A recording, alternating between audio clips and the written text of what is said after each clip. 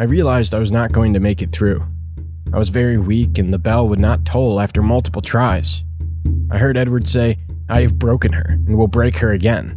I will destroy the heart I made for her and she will never enter heaven." There was nothing I could do but let my life and hope slide away. I had nothing left.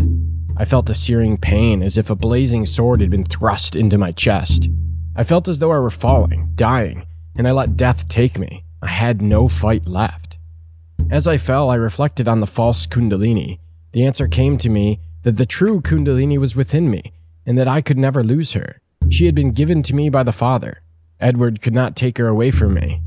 Also, it was the Cosmic Father who decided if I was to go to heaven or not. And I could never lose him. I hadn't lost him. I heard him singing to me the entire time. I realized that my perception of this ritual was not real. This had been a terrible hallucination. I realized that I was not dead. The true Kundalini was within me. The initiation had been done already. This was not the initiation. I did not have to stay immobile. I decided that I was going to move. If I was struck down, so be it. I was willing to stake my life on what I had figured out.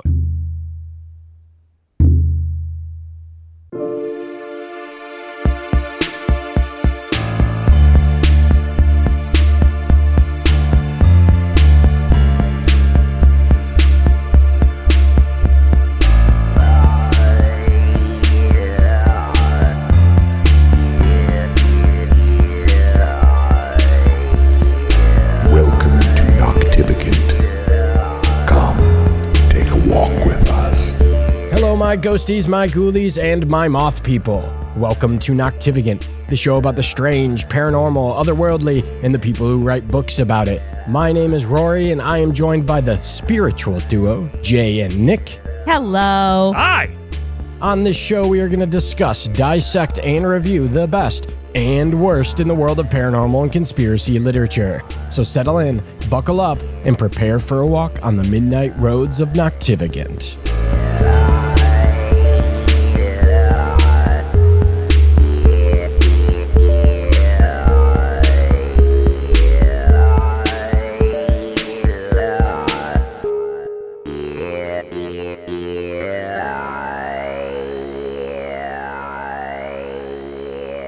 And we're back. What's going on, guys? Not much. I mean, I've been staring at this book for a long time now. Yeah, at least 2 weeks or so. Yeah, so this is the first time we are going to be branching into kind of witchy stuff. Yeah, talking about magic. It is 11:30 on a Saturday morning. That's what's going on with me. That is true. You realize, like, for most of the world, this is, like, be up and around time, right? Yeah, yes. But that's not Jay's get up and around time. Yes, and for most people in the world, tomato is a perfectly harmless fruit, and for some people, tomato will kill them. Look, I know you're correct, but every time someone refers to a tomato as a fruit, it just kills a small part of me inside, even though it's true. Yes, there's no such thing as a vegetable. Okay, that's not true. It's kind of a culinary thing. Yeah, but botany-wise, there's no such thing as there's no such thing as a vegetable. What? Yeah. Wow. Vegetables are something that humans made up. That's why no culture can agree on what is and isn't a vegetable. We completely conjured the concept of vegetables essentially to just divide fruits into bitter and sweet. Yep. Interesting. Yeah. I had no idea. Yeah. Which, I mean, in it of itself kind of says that there is a such thing as a vegetable. It's just completely moot in terms of science. Yeah. There's also no such thing as a fish. There's no actual strict biological definition of what a fish is that includes everything that we understand as a fish while excluding everything that isn't a fish. Science. So we're covering Spiritual Alchemy today, Scrying, Spirit Communication, and Alchemical Wisdom by Jenny Tyson. Yep, and it was an interesting read. Like Nick said, it's our first time that we're dabbling in kind of magic, not esoteric thought, so to speak, because we did, Secret Teachers and all of that. And this kind of touches on similar concepts, I would say, but it is very one path that we're going to be talking about. It is. It almost felt a little bit like reading a very personalized religious text. Yeah. And so, this is a religious text that was written with one person's particular spiritual path in mind. And I mean, it was interesting. Yeah, very interesting. I was excited to read the book just because I thought the premise and the idea of it was very cool. Just based off of reading the introduction, the back of the book when I was standing in a metaphysical store. And that's how I stumbled upon it and chose it for the show. But ultimately, I think it was a very interesting read. I think you guys all enjoy some of what we have to talk about today. Yeah. Oh, and I also just do have to point out, this is a very good-looking book. Oh, yeah. Very, very, very good looking. I love the feel and the cover. Very pretty, very well put together. Well, and also the illustrations inside of the various alchemical seals. Well, I'm sure we'll all have other comments to make about those. They're very artfully drawn. I mean, they look nice. Yeah. And a lot of those illustrations were done by Jenny herself, and she is obviously very talented. Yeah, no, definitely. I do love the image of the homunculus that we're given, the weird little naked puppet man. Yeah, it's like a weird Pinocchio thing. Yeah, if Pinocchio was a nudist. Yeah. That's the kind of the vibe I got off of it. Nudist Pinocchio with a very narrow head. Yeah. All yeah. right. Yeah, he kind of shaved his head out of a bowling pin. That's kind of the impression I got there. I also love his vacant forward stare. Edward, can you make a single homunculus that looks just a little bit different? Can you give this one an afro? Well, I mean, so I think the first one that got made tried to kill her. So kind of, yeah. Maybe he shouldn't be taking a lot of artistic liberties. Wait, so when you make them individualized, they become more homicidal? Or just more free-spirited. I prefer... And that one was created part of Jenny and part of Edward, so what does that say about the combination of the two? I prefer Jay's interpretation there. If you... on a scale, cosmically, the more individuality you imbue a consciousness with, the more homicidal they become. I think that is a great way to look at the universe. I mean, granted, it is a way that will lead to deep depression, but it is interesting. Yeah. Wait, are the Mormons just desperately trying to prevent further violence? They're just everybody be like everybody else, and maybe we'll stop killing each other. Well, I don't know about all that. I really think that if we did have a monoculture, we would find other reasons to kill each other. Of fucking course we would. This was my whole point with visitors from Lanulos. Yeah. I think those people were going to eat Woody. Yeah. I think that was a cult of cannibals. I don't even think he went to another planet. I think they drugged him. They took him to Vermont. Yeah, I think he was in the woods of Vermont. I think. Yeah, okay. I'll buy it. Yeah. Woods Big of Vermont. True, but flying anti-gravitational sleds. Everyone knows that's Vermont's biggest export. Yeah. Vermont has been keeping fantastic technology from us. There's only 20 people that live in Vermont anyway. The rest are just, fake homunculi, to speak. Have they been on American Song Contest yet? Have I been able to mock them yet? We're going to get so many fucking angry emails from people who live in Vermont currently. Either that or confirmation emails. So if you're in Vermont and you are or have ever been a homunculi, please email us. Noctivagapodcast@gmail.com. Or if one of your ancestors participated in the attempted ritualistic cannibalization of Woodrow Derenberger, we'd love to have you on the podcast to talk about that. Yes, This is now my objective truth, and I will accept no other interpretation of reality. Yeah. So on that note, are we ready to jump into the summary? We better be, because if we're just allowed to keep running, I don't know where we're going to end up. That is fair. So let's go ahead and dive in. I didn't bring my swim trunks. God damn it, Nick. For the first time in Noctivigan history, as mentioned before, we dive into magic. We explore one person's journey into Enochian magic specifically, clairaudience, scrying, channeling, spiritual mentors, and more in Spiritual Alchemy by Jenny Tyson. The foreword of the book was written by Jenny's husband, Donald. In it, he clarifies that while he edited the book, these are Jenny's thoughts through and through, save, of course, for those bits which came to her from spirits via clairaudience or scrying. Donald has long believed that the only true teachers of magic are those who have already died, or other spiritual beings, which is why Western magical lore is filled with many occultists who received their instructions from a supernatural source. Even Kelly and Dee's wisdom came from scrying to another world. Aleister Crowley's Book of the Law, for example, was dictated to him from a spirit named Aiwass. The Book of the Sacred Magic of Abralim the Mage was key in the Golden Dawn traditions. Its translator, Samuel Mathers, claimed the rituals therein were received from spirits known as the Secret Chiefs. So essentially, Donald is saying that there's precedent for the experiences that we are about to witness. In Chapter 1, we dive into Jenny's previous experience. 15 years ago, she began this journey while living in Maine. She was struggling financially, physically, and spiritually. While wandering the streets of Boothbay Harbor, she stumbled upon a bookshop called Enchantments. Here, she bought a book on the Golden Dawn, having not heard of them at the time. From this book, she began learning of evocation, and after a year, attempted her first in the woods of an island off the coast of Maine. Unfortunately, it did not succeed. Or, if it did, it was not in any significant way. Like most of us that start this journey, she kept going back to the bookstore, trying to figure out how she had messed up, and purchasing more and more books. She soon became obsessed with this mission of contacting spirits. Things began to change in 2007 when she obtained a cell phone for work. For the first time in a decade, she had access to the internet.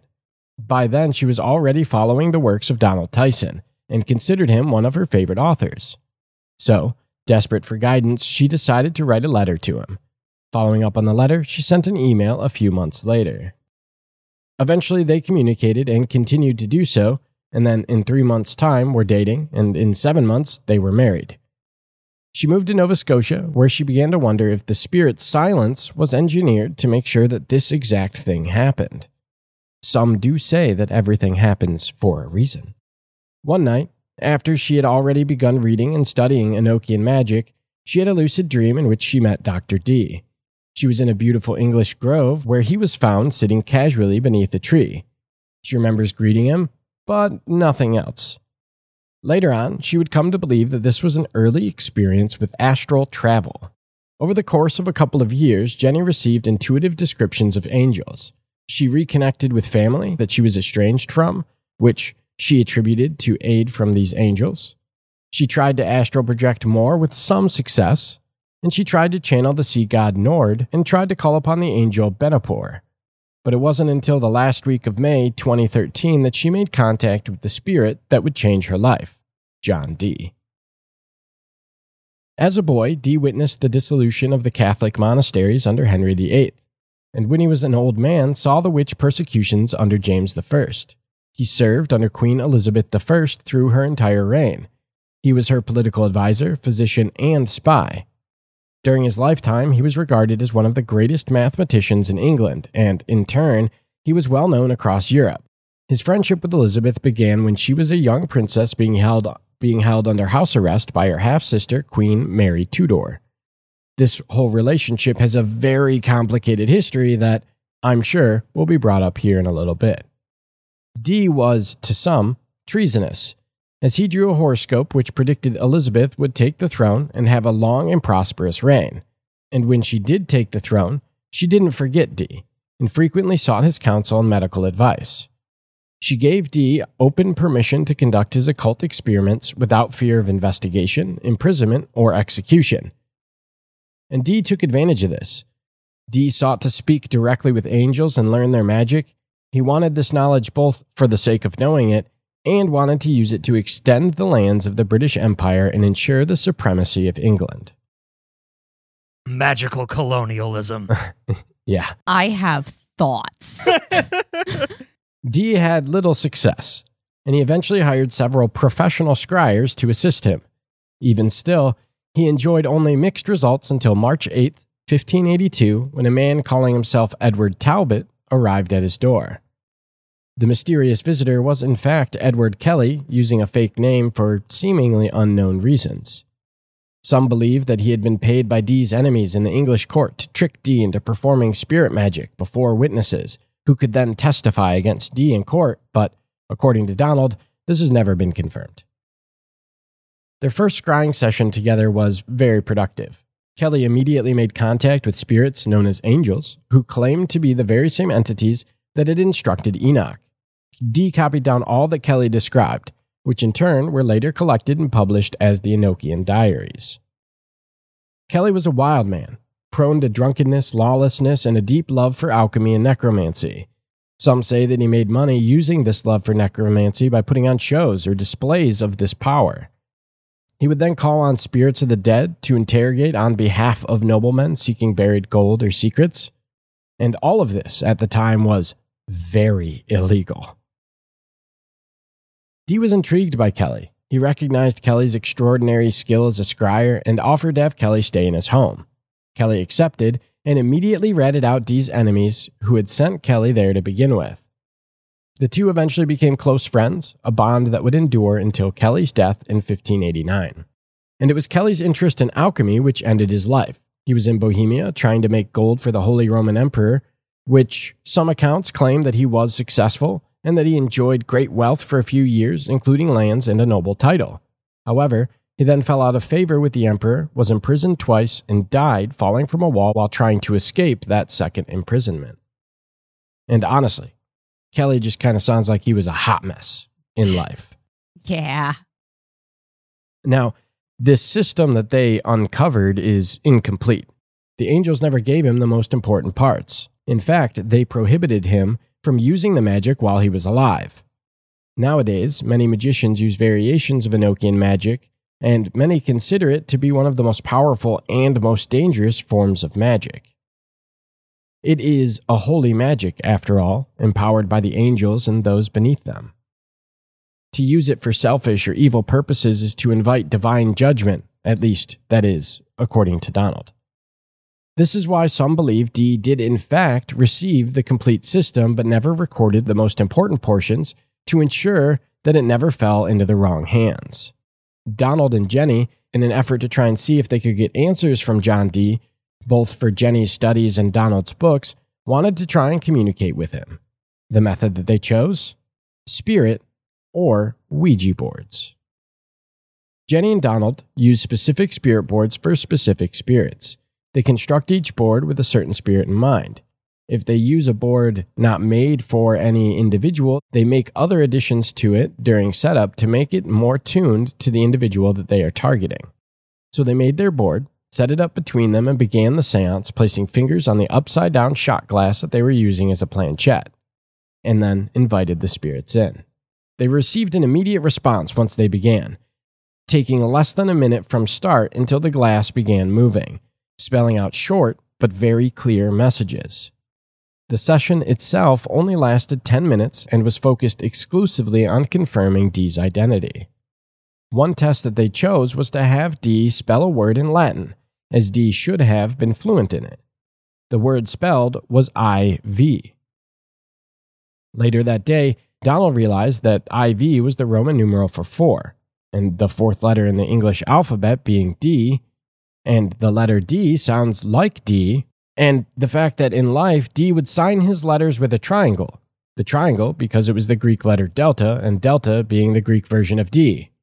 To Jenny and Donald, this was the confirmation they needed that this was, in fact, John Dee. And with that, we'll go into our first discussion question. Okay. So let's talk about John Dee. He has a long history from being charged with treason to being a spy for the crown. The relationship with Kelly was also complicated.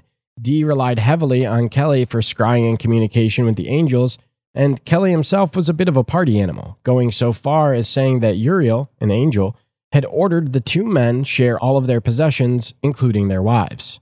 Your wife isn't a possession, Mr. Kelly. And this is something that, even though it distressed Dee, he did. His reputation throughout these hundreds of years has gone up and down from people believing that he was mad to people saying that he was a genuinely good scholar. So I want to talk about him for a bit. What do you guys know about John Dee? And honestly, what do you think about him? So there's a couple of elephants in the room that I feel like I have to address with Mr. Dee, just because otherwise they are going to step on me later tonight. The first one is just the inherently complicated legacy of Dee, because he was so closely linked to the reign of Elizabeth I, and according to this book, may have directly contributed to the colonization of the so-called New World and therefore to the deaths of untold millions. Yeah. So that's not awesome, and that definitely colors my perception of him as a spiritually enlightened individual, and I must admit I am troubled by the lack of discussion of that in this text.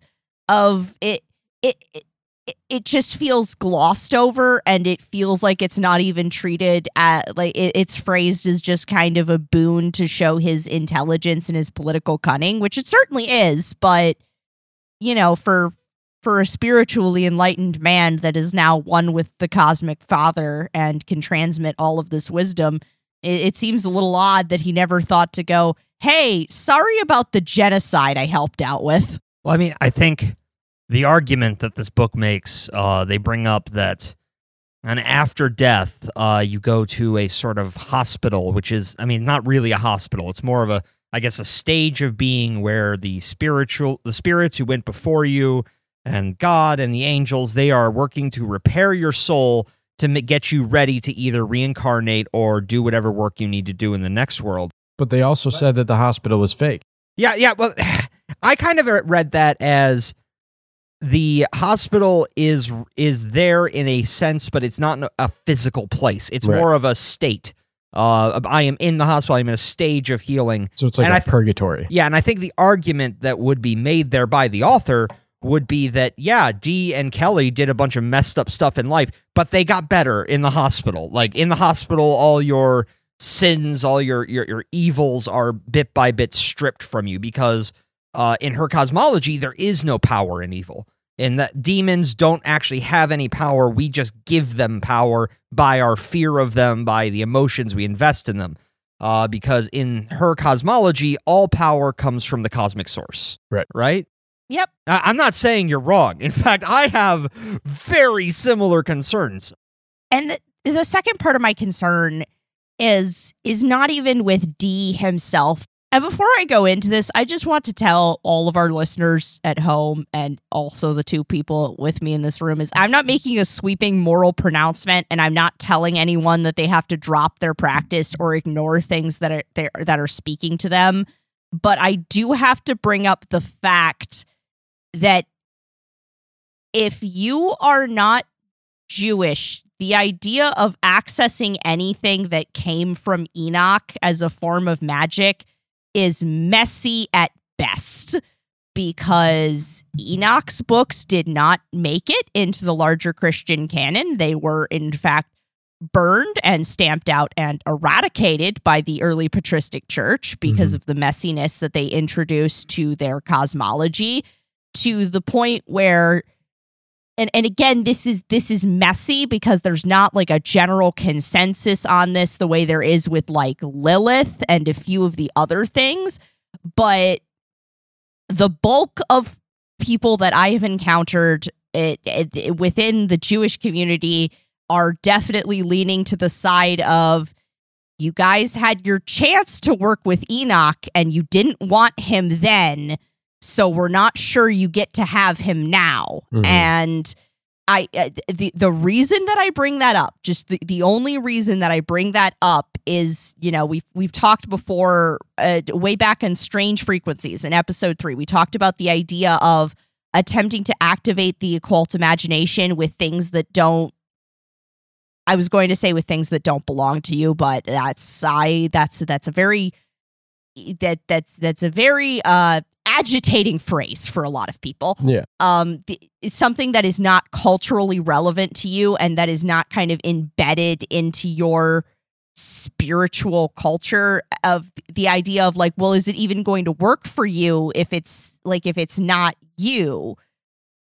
I guess like my thought on it is like, and for a lot of people, anything, or I don't want to say a lot of people, for a lot of people with a Christian background, they believe that anything in the Jewish text is in a way theirs because they believe in the same God. The difference is that they believe that Jesus was the Messiah, where Jewish people do not believe that Jesus was the Messiah.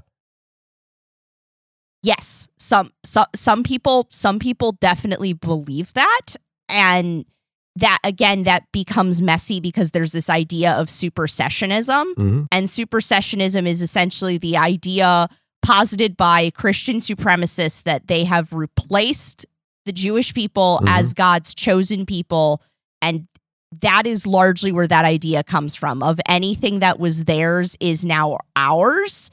And again, it's like, but you didn't want him. You Right. it's like your church fathers burned Enoch out of existence, and we're actually burning your ancestors for trying to work with him back then.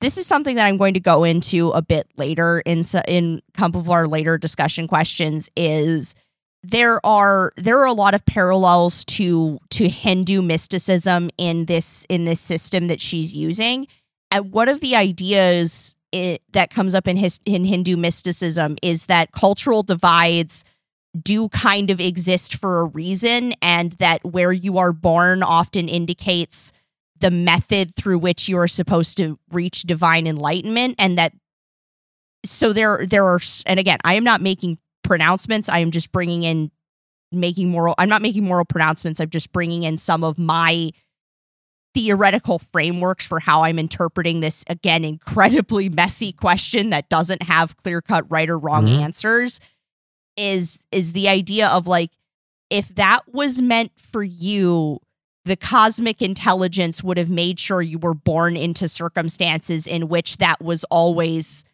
handed to you and always made available to you. And again, the idea of the occult imagination, and can the circuit complete if you don't have the full cultural emotional resonance to what this thing is.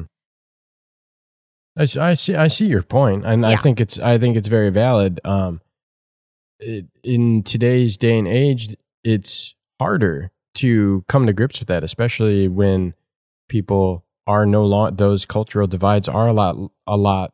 I don't want to say looser, but they, in a way, they are, because people move and go all over the place and end up being born inside cultures that they shouldn't have, or places that they shouldn't have. A good example is literally everybody in the United States. Yes. None of us should be here. I should be in Ireland.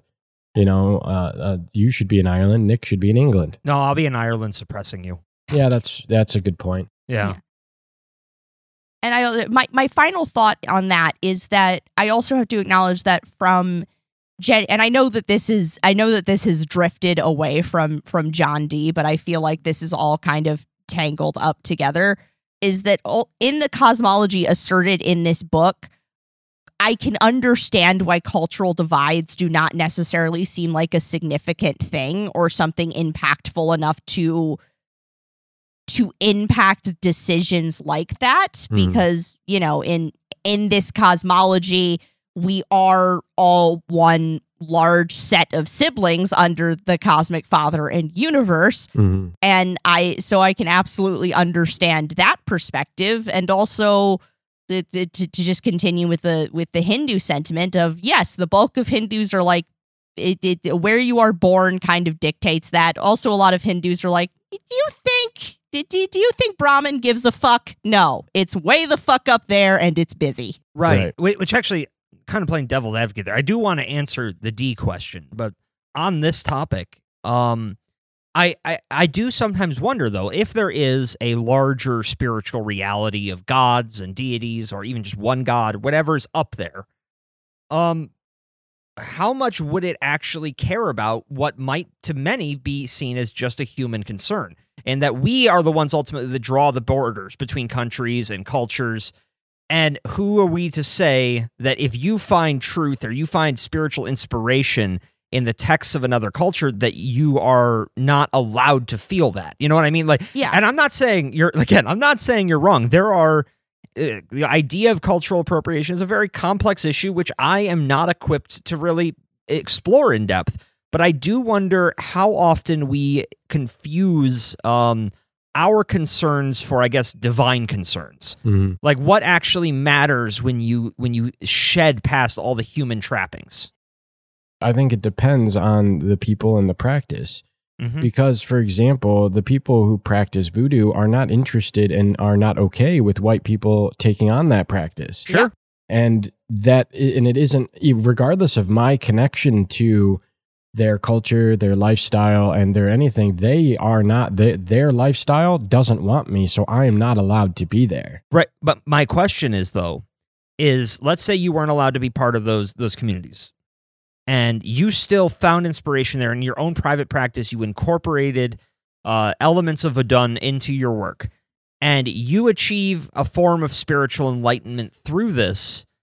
I guess, does it matter that you weren't allowed within the human culture if you still achieve some form of magical or spiritual transformation through it? And I mean, because, like, for example, voodoo, there are white voodoo practitioners. They're rare, few and far between, and usually they are a special case that was brought in by an existing religious group. Exactly. Those are exceptions to it. A lot of people who continue to practice any kind of closed magic do it without the blessing of those people and aren't studying under them. They're just learning they're doing it via the ways that they learn it through Google and Wikipedia. Yes. Right. And that is like, it's like, again, I bring up the dichotomy, and because Hinduism is massive, and it to the point where calling it Hinduism is largely an umbrella term.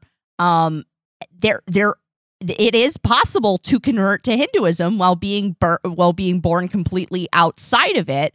I personally favor the interpretation of, if I was supposed to be Hindu, I would have been born into an Indian family, or other circumstances would have aligned outside of my control that would have led me there.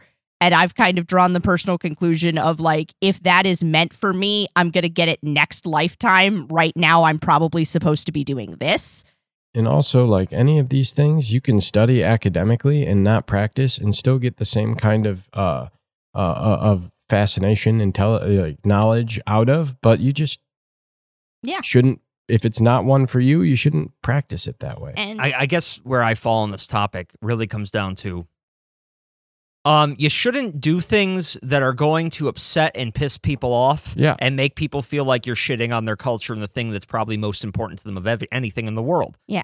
And that's just a general rule for being a human. Yeah. No, I wholeheartedly agree. My question comes into, and this is one I don't think we're going to be able to answer, comes back to, would the gods care? Because I think that is going to be a very case-by-case basis depending on what mythology you're pulling from. For example, there was stories in ancient Egyptian mythology of certain Romans, or certain not Romans, pre-Romans. What were they? Greeks. They weren't Greeks, though. It was from the Rome area. It was in Italy. The Macedonians? Something like that. Some of them became Egyptian priests within their own cities. And specifically because the god Thoth that was announced basically would accept all scholars. And so Thoth wouldn't care, but maybe Papa Legba would. Yeah. You see what I mean? Like, if they are separate entities or different shards of a singular manifestation, I feel like their feelings on it are going to be pretty different and more complex than however we would interpret it here on Earth. And that's completely fair. And like, I just want to give a quick aside on that in particular. Whether or not the Kemet pantheon of ancient Egypt is open at all is an incredibly messy question, and there is no consensus on if that is okay or not. Yeah. But anyway, to jump back to your original question about Dr. D, I knew a bit about him. I knew he was Queen Elizabeth's personal sorcerer. I knew about the black scrying mirrors. I knew that he was heavily kind of considered the father of Enochian magic.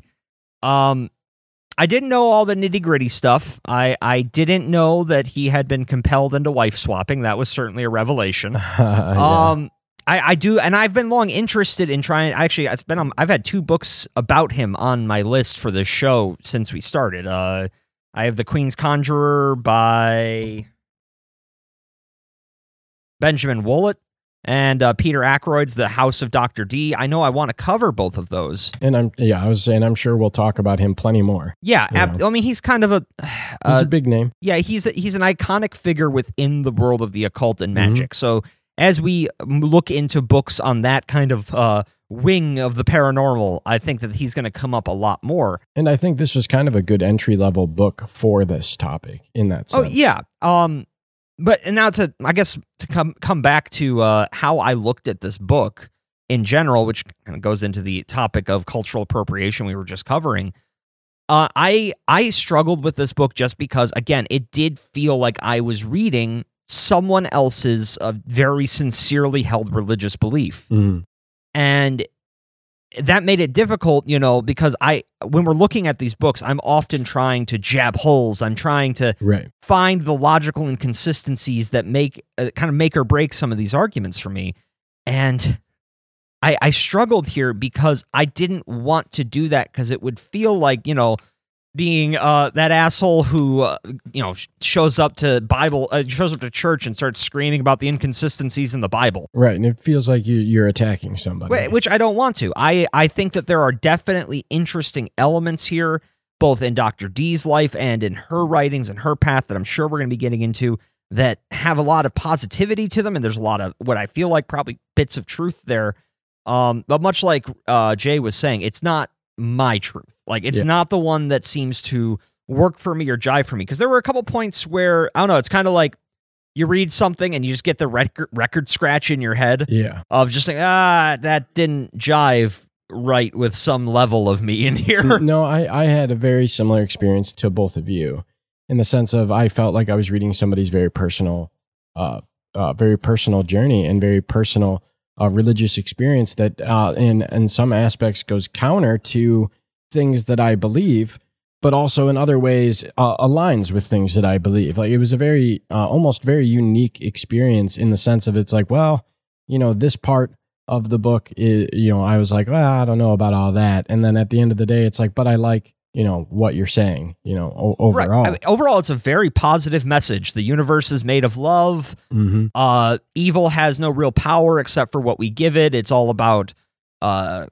exploring our own consciousness until we can ascend and merge with the Godhead, and kind of become part of the cosmic unity that runs the entire universe. Yeah, no, and absolutely, that is obviously a very good, very great message that's being told throughout the book. And I guess to answer my own question, my knowledge of John Dee before this was mostly in passing. I knew his name, and I knew that he was, like you said, the father of Enochian magic, but I hadn't actually studied Enochian magic at all prior to this book, and then prior to some of the research that I did for this book.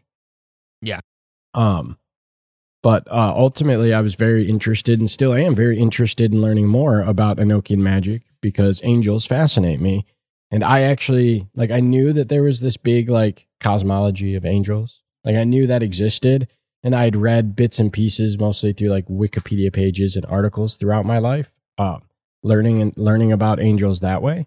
But I hadn't actually, learned the deeper levels of it like this. To an extent. And so if you decide to cover more of it, that will be very interesting to me, just because I'm still very interested to learn more and more about angels in general. Me too, especially because kind of in my own path, I as I keep saying on this show, entertain everything, believe nothing. But there are degrees to that, entertainment. Mm-hmm. And I have to admit, for reasons that I have been unable to get to the bottom of yet, angels are one that it's like, that's a spiritual entity that a part of my mind just goes, that's probably not real. Mm-hmm. Demons, no problem. So maybe that's just the issue is I am more willing to believe in evil than I am in the idea of these hyper positive hall monitors. But at the same time, it's just something I haven't looked too much into. Oh my God, Christianity fucked angels up so bad. I mean, honestly, that's part of it. Yeah. Is because I had, some experiences growing up with the mainstream Christian church that put a really bad taste in my mouth. And so there probably is psychologically for me some stopping point there. So there is some doubt and some, suspicion regarding anything from that sphere, which I've been trying to bit by bit deconstruct and get rid of, because it's not doing me a damn bit of good. But still, that is definitely one aspect of this book that I struggled with like everyone has a guardian angel. There's an infinite number of angels, and they all serve a purpose as like an underlying finger of reality. And that's cool and all. And we'll get more into detail and all that. I do have a question specifically about angels, so let's not go too far down that path because we will get to talk about that more.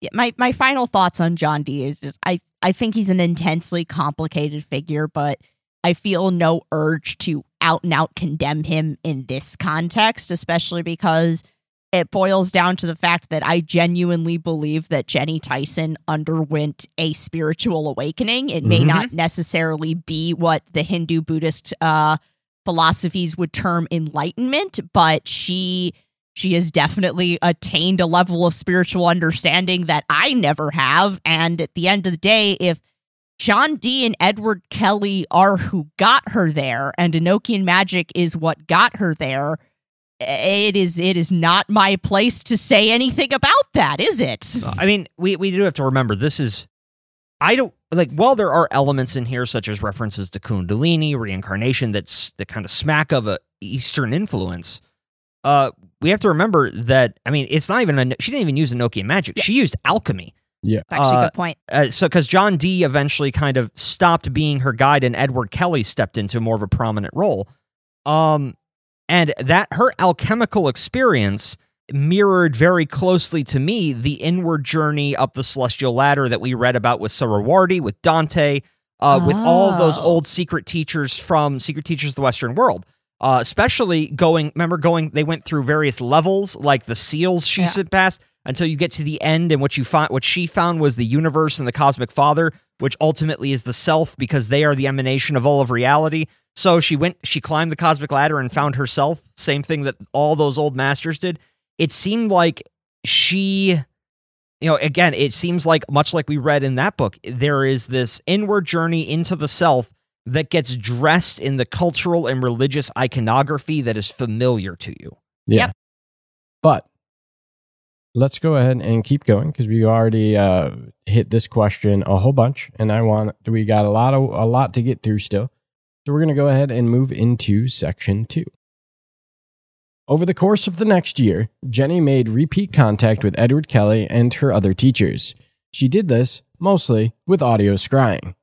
She started out this communication manually tuning between the stations of a radio, but eventually caved and purchased a PSP-7 spirit box. This eventually becoming her primary tool for contact. Jenny would record the output and listen to it later, allowing her mind to be directed towards specific bits of sound which formed the messages. She would then feed the recording into an audio editing software, allowing her to examine them in detail and look for any potential responses to her questions. One lesson that she learned early on with this style of communication is that she was not the only one listening. As she adopted electronic forms of scrying, the spirits in turn had to learn to engage with that medium. Though, once they do, any sort of spirit can be contacted via radio scrying. After 2 weeks of communicating with Dee, they both decided to make some adjustments to their equipment. Dee noticed that Jenny was a crafty person, so Dee began having her manually craft several pieces of Enochian ritual equipment to help her improve her focus. While many of these items were detailed in Dee's diaries, many details were omitted, which have made it difficult for modern magicians to replicate them. This time, though, for Jenny, Dee told her how to do it right. Their first construction was that of the Table of Nalvage. This acted as an aid in focusing communications with spirits. Its legs were stacked on round fridge magnets with handmade wax seals beneath each leg as the feet. A large wax seal is placed atop, on which is carved the arcane seal of the truth of God. It was then covered in red silk, and the radio and recording equipment placed atop that. Next came the container, meant to hold the table and its seals. This was an 18-inch cube made of plywood and lined in red silk. The outside was covered in buckskin leather and the top hinged. The idea was to create a portable spirit cabinet which could contain spiritual energy. The last item was based off of spiritualism experiments. They used an item of great importance to Jenny and Donald, and that was a crystal bowl that was given to them as a wedding gift. This tool, dubbed the jukebox from Dee's spirit friend Hubert Hofgarden, was now complete, Quoting from Edward Kelly, quote, "Hubert came up with that name. We had a good laugh about it too. Hubert was a man who lived in Iceland. He lived in the 19th century. He was always a good, God-fearing man. When he crossed over, he came to us. He was very interested in what we were doing with the healing of those who had newly come back home. He was certainly very helpful, and we did not know him prior to crossing over." Now, this equipment made it much easier for her to understand these spirit messages. Dee led the conversations discussing spiritual beliefs, the afterlife, and what it was like to die. He wouldn't talk about the Enochian diaries, though, indicating that it wasn't as important as her spiritual condition. For the first several weeks, Dee taught Jenny basic meditation and trance techniques, and after the third week, proposed that they enter into a more formal training program to address the problems he saw in her spirit, which he called a broken heart, and in return, she would help him with his healing work. She eventually agreed to Dee and Kelly's mentorship, and thus began the next year of her life. Total dedication to Dee and Kelly, leading to her eventual initiation. She began her training with Edward Kelly and his associate David Blackburn. David was a friend of Edward's in life and a former alchemist and employee of Oxford University. Training occurred daily for 2 to 6 hours. Edward would introduce concepts to her, and then David would help her practice them. As they progressed, the intensity of these sessions increased. For these communications, Jenny used the jukebox until about December 2013, after which her intuitive abilities had progressed far enough to know what her teachers wanted, even if she couldn't hear them, and by April of 2014, she had developed clairaudience and began hearing David and Edward directly.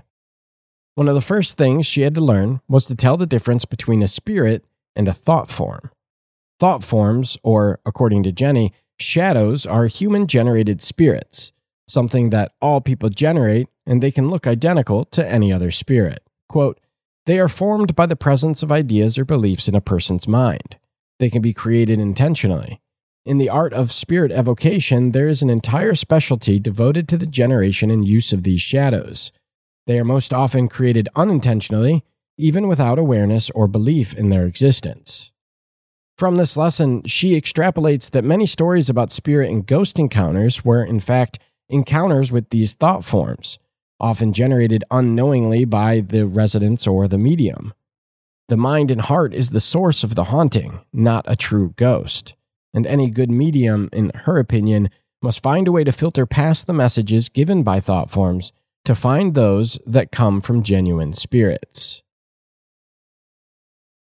In July of 2013, Jenny was struggling with fear, doubt, and depression. And for whatever reason, her fear was worse when she worked with Hubert. The shadow communications would be so strong when he was trying to communicate with her that she wouldn't be able to hear him at all. Those fears, however, were soon abated when the Archangel Gabriel took an interest and encouraged Jenny via the jukebox. They didn't stay gone for long, though. During one session, she was plagued by malicious shadow messages. In fear, she prayed for the first time in 20 years, even going so far as to invoke Michael, as she believed an evil presence had come to plague her. Hubert was angry that she called on Michael. He explained that she had nothing to fear from him, and that he was even confused as to why she was so scared of him. Edward, ever the mediator, said, quote, "Invoking Michael reinforced the thought forms generated by your fear. It did not have anything to do with the angel, though he heard you and asked what was happening with you. After that, he went to pray to the Father to help you overcome these fears. Hubert tried to warn you, but it came across much more harshly than he intended." After a time, Dee felt that Edward would be a much better teacher for Jenny due to their greater psychic compatibility. So, Edward became her primary teacher while Dee slipped into the background. The training was focused on 2 goals. One, to heal her broken heart, and the other was to perform an alchemical initiation. This healing was not just about curing her depression. It involved uncovering buried wounds from the past, exposing them, and then resolving them, also known as therapy. This process first required her to learn how to focus into a trance, and then direct that trance towards a specific goal. This involved intense relaxation and focusing on a particular area, usually the heart. Then she learned how to, quote, open her heart, which involved visualizing her chest opening, and then moving her point of view into that opening. The deeper she went, the more she opened her chest, and the more she was able to focus until she was giving 100% of her focus to the task. Any stray thoughts or emotions would derail this task, causing her to have to start over. Edward decided that, in an effort to help her open up, use a homunculus. Now, as we know, Edward in life was most interested in alchemy, the physical aspect, transmuting lead to gold, and the esoteric aspect, which became key as he trained Jenny. He knew little of the alchemy prior to this, and one of her first lessons was to learn of the servitors that alchemists use, called homunculus. These homunculi were described to her as small spiritual beings created by the alchemist. Her first homunculus, who named themselves People, was informative. It communicated with her via the jukebox, and it soon became very skilled at using this device. The name came to her from unknowingly associating it with the nameless cast of other people, who she knew sometimes helped Edward. As she improved opening up her heart, Edward began placing the puppet inside of her. She would enter a trance, going much deeper than usual, and she would then feel pressure on her chest and the sensation of something slipping inside her. Then it was pulled back out. They continued this practice every day, as often as 3 times a day, and gradually the extreme sensations diminished to a simple heaviness when the puppet was inside of her chest. Finally, Edward said it was time to fix her heart. The operation was done over 4 sessions. Each time she had a spirit help her with her trance, while Edward operated the homunculus in much the same way a modern surgeon uses a fiber optic scope. The first session was the most difficult. She slipped into a deep trance to start, and as she experienced pressure on her head, or any time she would begin to feel pain, her trance would deepen. As she began to feel disconnected from her body, the session would end, and she would rest for 2 days, and then they would go back and do it some more. And this happened a few more times in total before the healing was complete. Like I said, about 4 sessions. However, not everything transmuted is gold. Sometimes servitors can go wrong. Part of People came from her own elemental fire, or soul flame, and as such, it was directly impacted by her fears and emotional states. And about a month after the surgery, the servitor was becoming increasingly rebellious and difficult for Edward to manage. One day, it feigned David's voice on the jukebox and got Jenny to open up. Usually, she only opened to the puppet while healers were around. This time, she was alone. When it got in, it began damaging her heart until David managed to pull it back out. She experienced severe burning sensations as it was ripped out and a sudden feeling of emotional disconnect, which, on its own, was emotionally traumatizing. People was destroyed, but the damage that they caused took 5 more psychic surgeries to fix. Edward replaced People with Pickerwick. This homunculi did not have as much autonomy and was not allowed to directly interact without Edward or another healer present. Unfortunately, this one also didn't survive. One day they were doing an open heart exercise when she was distracted by one of her cats throwing a fit and trying to get into the library. When she was startled, she closed her heart, trapping the homunculus inside. It struggled, and that struggle prevented her from being able to reopen her heart as, according to Jenny, it is impossible to open one's heart when they're afraid. Once she calmed down, she learned that its energy, the homunculi, was absorbed into her ethereal body and burned up inside her. And that is going to bring us to discussion question number 2. So, let's talk about this healing. What do you think is the symbolic meaning of this homunculus, if there is any? And one of the things that I picked up on this, and a lot of sections in this book, is that some of the techniques she was being taught is things like mindfulness, and other techniques that I've learned and do that I picked up while I was in therapy to overcome my own depression. So, where does placing a spirit entity in your heart or heart chakra come into play here? And to you, what was the point? Okay, so this kind of hits at one of my core issues with the book. Which is I feel like I got a pretty good idea of her cosmology. I didn't get enough that all of it made sense. And what I mean by that is like, for example, it's made of a bit of my soul fire. Okay, what is soul fire? What is the does everyone have elemental forces within them? I needed that to be explored over. I know alchemically, there are the ideas of the humors, and each humor is associated with a different element, and maybe those are used somehow in the transmutation process she went through. But similarly, like you asked, what did the homunculus represent? The way it was presented in the book, it doesn't represent anything. It is a tool. Yeah. I kind of saw it as the spiritual equivalent of those machines that surgeons use now to conduct robotic surgeries. Mm-hmm. It is a way to, I guess, less invasively do spiritual repair on the interior of someone's soul. At least that's how it was presented in the book.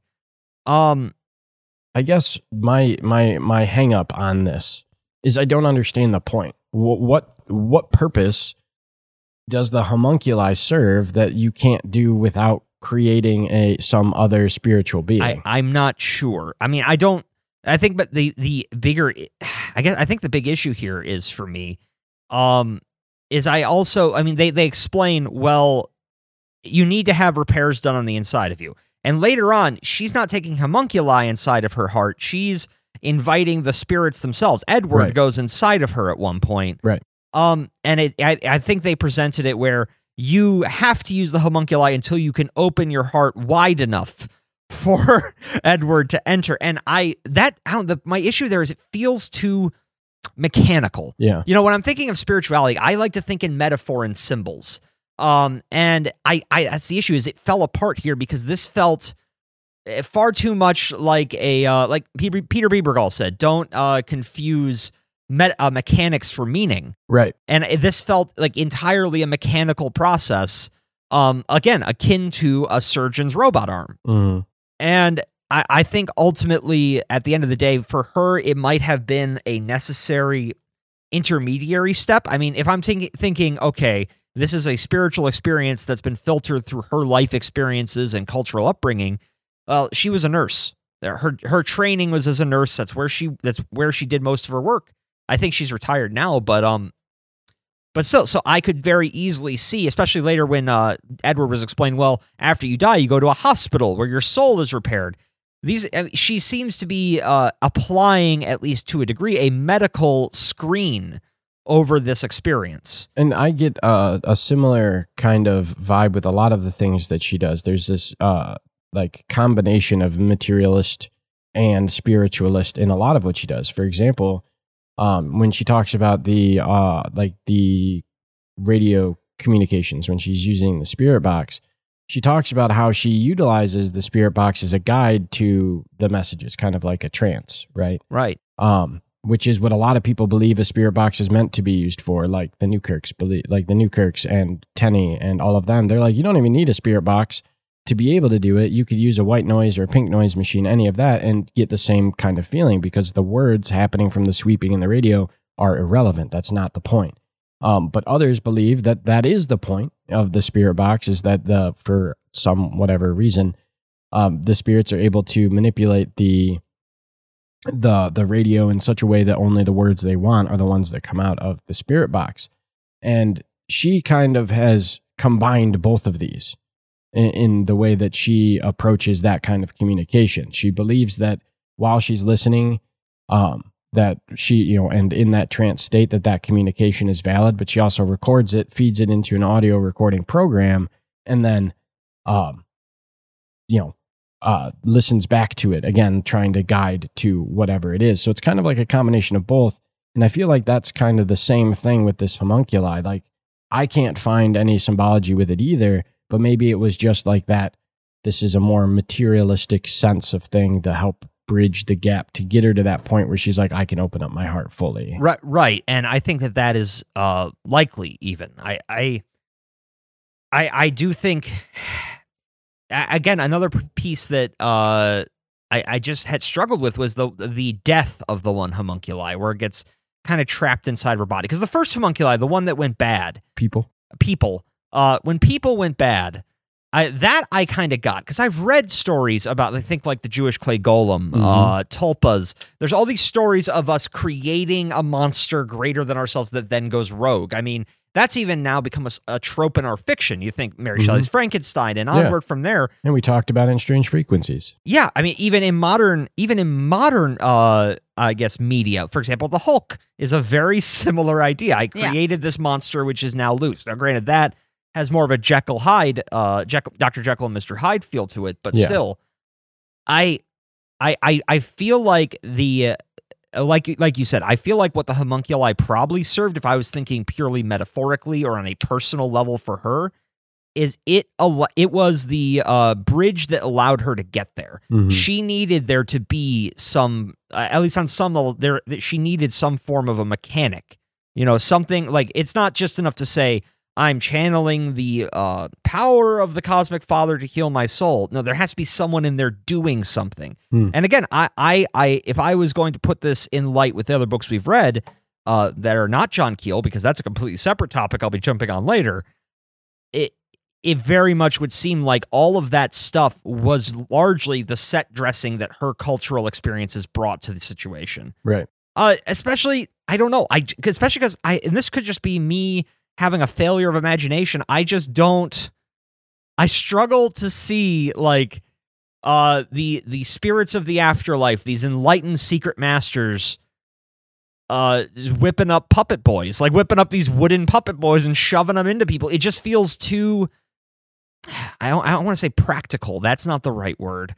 Again, I guess it comes back. It feels too mechanical. It feels too much like a way that we would interpret a spiritual action from a materialist point of view. Mm-hmm.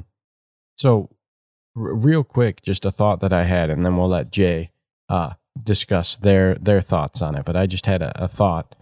Something that I learned in therapy is utilizing things like visualization techniques as something to help me separate my emotions from like my work. Specifically, the point is I sometimes struggle with letting stresses from work carry over into my home life. Like I come home and I'm frustrated because I had a shitty day at work, or I'm really frustrated with something that's happening. And I don't think I would say I take it out on anybody, but I let that carry over and I don't let myself relax because of the stress from work. So one technique that I learned was having something symbolically to leave behind. So for example, like I carry a backpack. And for a while, what I was doing was leaving my backpack in my car and being like, I'm leaving this here. And with that is all the stresses of work. Once I walk through the doors of my home, I'm no longer going to think about it. It's no longer a problem for me. And that worked for a time, but as it turns out, I need my backpack even when I'm in the home. So something that I thought of actually just recently, and maybe from the influence of this book, was that I could do something different. And I think what I'm going to do moving forward, just as an example, is instead, I'm going to come home and I'm going to take a shower and I'm just going to wash all of that off of me. And once I'm done with the shower, that day is over. And or that, those energies, that stress, it's done until tomorrow. Now I am clean and I'm ready to have my home life. So I kind of feel like maybe that was something that it was working in the same kind of technique or same kind of place for her. This was her visualization of how to open up to whatever the next steps were. I don't know. It's just the only thing I could draw any kind of comparison to. So I did not have a problem with it feeling mechanical, because what is metaphysics but mechanics we cannot yet perceive? I'm not sure there's anything in the universe that can be non-mechanical.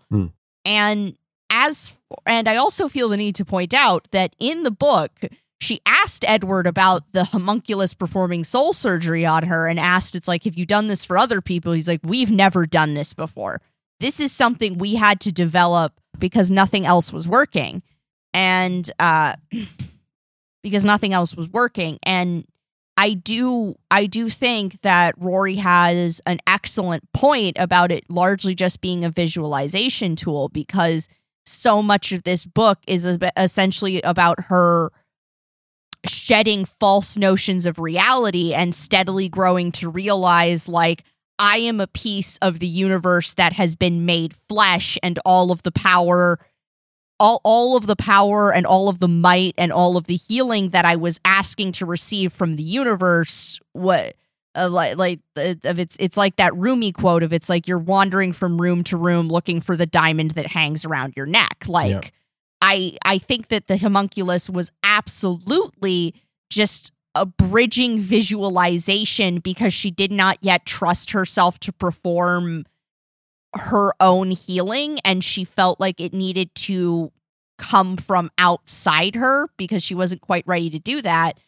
And that also got me wondering about, like, well, why do visualization techniques work? Why do visualization techniques help get us from that A to B point? And I started thinking about the divergent hemispheres of our brain, about the left hemisphere that is, I'm probably getting these mixed up. It's like the left hemisphere that is about the body and about the world and is about putting things into categorizations and making executive decisions and dealing with the practical reality before us, while the right brain is playing the banjo and is singing an original song that is 12 and a half minutes long. And I'm wondering if visualization techniques like that are just something that's really good at getting those hemispheres on the same page. I mean, it's quite possible. You're marrying a mechanic with, I guess, an artistic expression. Yeah. Of, like, essentially the right brain going, like, we need to let go of this pain, and the left brain going, how the hell do I let go of something I can't hold in my hand? And the right brain saying, do you want me to turn it into a balloon for you? Like, right. Well, and I mean, and that's actually a big issue that I have had when I try to delve into spiritual development of any kind. Is, people say, okay, well, just meditate. And I'm saying there, how? What are the steps that get me there? So I'm thinking too mechanically. Yeah. So maybe this is something I need to adopt.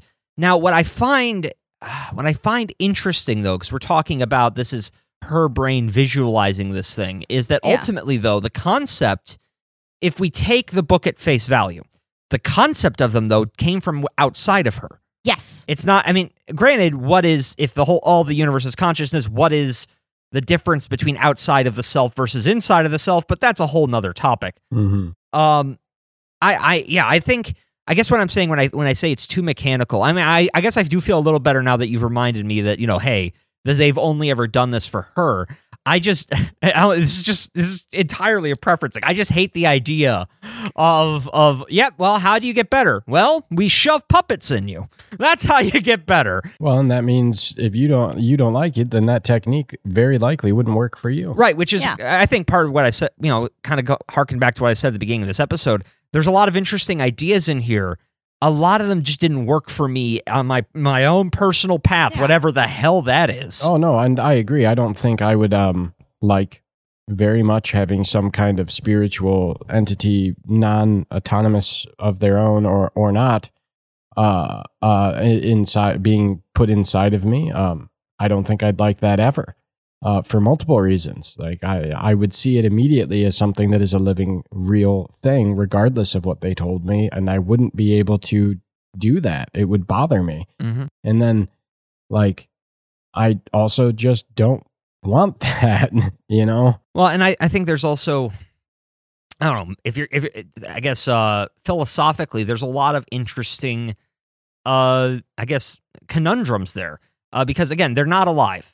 But they are alive because according to her cosmology, all thought forms are alive. Right. Yes. And I guess it comes into the ethics of, even though according to her cosmology, we're doing it all the time anyway, but what are the ethics of intentionally creating a life that is temporary and built for a use? I mean, that goes back to what we were talking about with Amy Bruni's book about thought form, or about egregores, and let's not hark on this too much, because I have a question about thought forms. Okay. But that's a good point that you bring up, and hold on to it. I will hold on to it. I'm gripping it with both hands. I mean, I have some similar concerns, and she even talks about that in the book, that she, the one that, like, got trapped in her heart when she closed it unexpectedly. Pickerwick. Yeah, Pickerwick. Yeah, and it's, I know, I love that name. I know, and she was just so. It's like, I would have been devastated too. Absolutely. Of, like, sometimes of like, I mean, this is just, I really liked that part of the book just because it was the one that felt most similar to my experience because, you know, when I pick up my Oracle decks, they are alive. There are things inside them that like I reach for them and they reach back for me. And sometimes I'll pick up a deck and it'll immediately be like, baby, what's wrong with you? And like, it's like the one time that I realized one of my decks had been damaged irreparably and that I now needed to go through a process of getting that little spirit a new home. Like I felt awful. It's like, it's my job to take care of this thing and I neglected it. So I don't think I would have been able to do any work with homunculi because the first time I screwed up and one of them got discorporated like that, I would have been like, nope, we're never doing this again because I don't care that you're telling me that it's not real and it's fine that it died.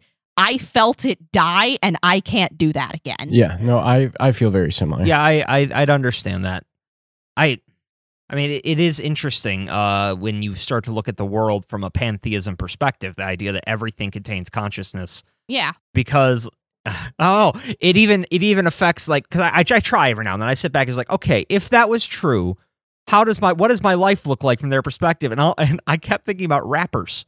It's like, the rappers, the trash we throw away has consciousness. How's that feeling? But I had to shut that line of thought down because I cannot feel guilty when I take out the garbage. Okay. Do you know what visualization helps me for that? It's like, do you remember in the most recent season of Big Mouth when that tampon fell on the floor and he was like, my journey is complete? Unfortunately, yes, I do remember that. Imagine that for like all trash that needs to go into the garbage of it's like, my journey's complete. Well, I mean, also, I finished their circuit. Also, Yes. the other issue is pantheism definitely is a mode of thinking that could enable hoarding. No, that's part of the. I can't get rid of these items. I'll hurt their feelings. That's absolutely that. You know what? That is a good point. And now I'm going to keep an eye on you about that. Looking at Jay. No, you should be looking at me because that's literally part of the problem of my parents would have to allow me to have a going away ceremony for my toys when it was time for them to go to Goodwill. Like I had to line them up and say goodbye and thank you for your service to each of them individually. And this would sometimes take a couple of hours. And they would just be like, we just have to let him do this. Yeah. I mean, I that is par for the course for you, though. I was an amazing child. I should have been a cartoon. So I mean, but again, we come back to it with pantheism. It does everything have consciousness, or only what we put into it? Because remember, the homunculi in her cosmology is a shard. It's a piece of the self, maybe a piece of several selves. So what if things don't innately have consciousness unless we give it to them? Like we rip off a chunk of our consciousness and put it in there. So like, for example, how many people out there name their cars? Or even more, name their boats. They imbue a personality onto it. Not naming your boat is actually a bad thing. Well, and similarly, you know, when I'm writing, for example, I'm writing fiction, there does come a point, and it's when usually this is the point where the story gets good, when I know I can finish this and make it something good, is when it feels like I've established, I guess, a sort of communication with the characters. Yes. Where I'm not having to rack my brain about what they'll do. I'll know what they'll do because it kind of feels like they're there telling me what they're going to do. Right. Yeah. And I thinking about that from a metaphysical perspective, I can't help but think, what if those characters, to me, are a bit like the homunculi are to her? Right. They're a piece of the self that has been created to help fulfill a purpose. My purpose is writing a scary story. Her purpose is achieving spiritual enlightenment. I mean, I could very well see that, and it kind of comes in the same thing. Like the homunculi is similar to like the rapper thing. Like they have completed their journey. That is their purpose. Yeah. You know, I can see that. Yeah, and that actually, granted the problem with that is I feel really sad when I kill a character I like, but I think that's probably everyone. My journey's complete. Yeah, except for like I write horror, so like it's my job to make some of the deaths like as tragic as humanly possible. It's like, no, I'm going to kill you at the halfway point of your character development because that's what's going to cause the biggest impact. Yeah, that's the purpose. That's the point. Yes. Yeah, they would be sad if you let them finish their character arc. I don't know why, but that sentence blue screened my brain. So we're going to move on. In an effort to gain more insight on angels, Jenny and Donald sat down to interview Edward Kelly on the nature of angels. They did this via clairaudience. What they learned through this question and answer session is that angels act in accordance with the will of the Cosmic Father and work to help us on our paths while incarnated on Earth. Angels do feel emotions, mostly love. They are perfect love, perfect harmony, and perfect communion. They have no form of their own, but can take on any form that they wish. Though they don't remain in any form longer than they have to, and if they linger too long, may lose their spiritual nature until that form dies. Their appearance is often based off of personal expectations and cultural factors, and it's all dependent on the beliefs of the individual. They can see the future, but only when the Cosmic Father allows it to serve a particular function. Angels can possess human bodies, but do so rarely and only ever for positive purposes. While doing so, they cannot violate the host's free will, cannot harm others, and are ejected if the host does not wish them to be there. The exception being emergency situations. And if they commit a sin against the universe in that body, they can become fallen angels. Archons are not angels. They were spiritual beings who fell into evil and who will be destroyed at the end of ages. They are restrained and cannot do evil on earth any longer because they are unable to take physical form. Archangels act as managers for the other angels, directing their efforts. Demons, on the other hand, are fallen angels, and they have no intelligence or power, though I'm pretty sure the Catholic Church would disagree. They learn the number of angels, and the number of human souls never changes, though the number of angels is eternal. Angels do not have free will apart from the Father's will, and if they violate his will, they fall.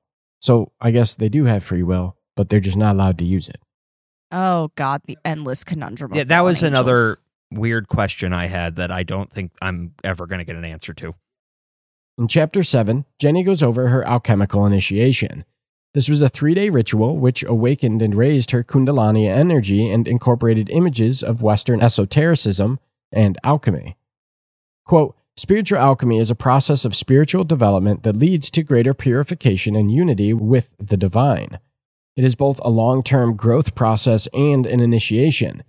Spiritual alchemy is most often described in terms of a gradual spiritual evolution, but in this chapter, I will present the unique ritual of alchemical initiation that I was led through by Edward, Gabriel, the Cosmic Father, and the universe. And in the weeks leading up to it, she primarily worked with David Blackburn. This initiation was akin to a direct introduction to the Cosmic Father and Universal Mother, or rather, the process of making her aware of their presence within her own soul, as well as the souls of every other human.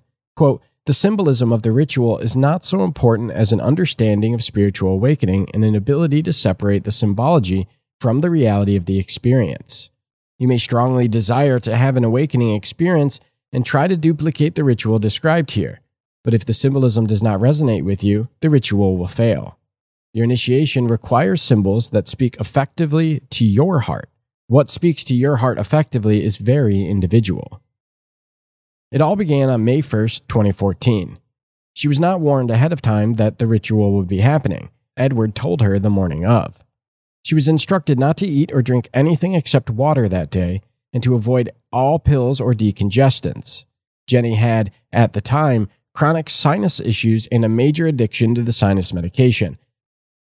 Edward told her that after this initiation, she would never need to take these meds again, as the initiation would alter her body as to make them unnecessary after a period of struggle. Okay.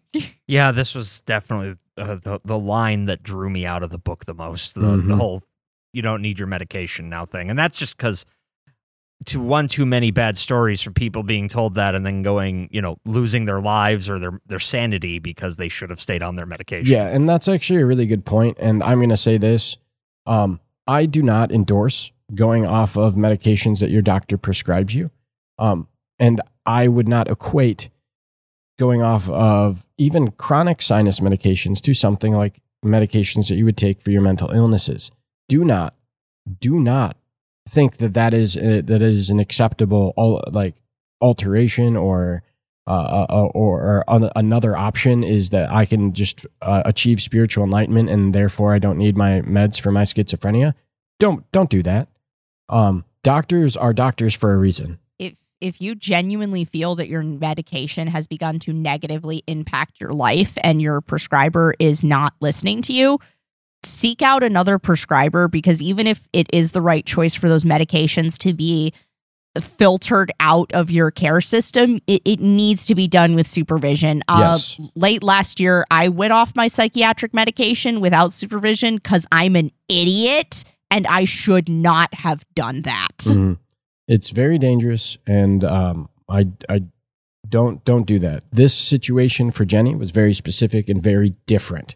But I don't want to like preface it and say that this is any kind of answer to going off of medications that your doctor has prescribed to you. So that's a good disclaimer. Thank you for bringing it up, Nick. Yeah, no problem. You are not Jenny Tyson.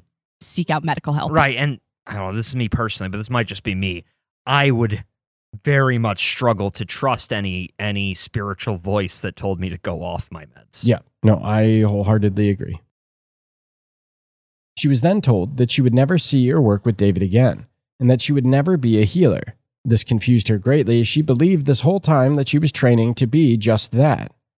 Despite receiving no explanation, she decided to trust Edward and go along with whatever was happening. Gabriel came that same night and told her that she was to remain completely still and silent while he was in the room, as to do otherwise would be an insult.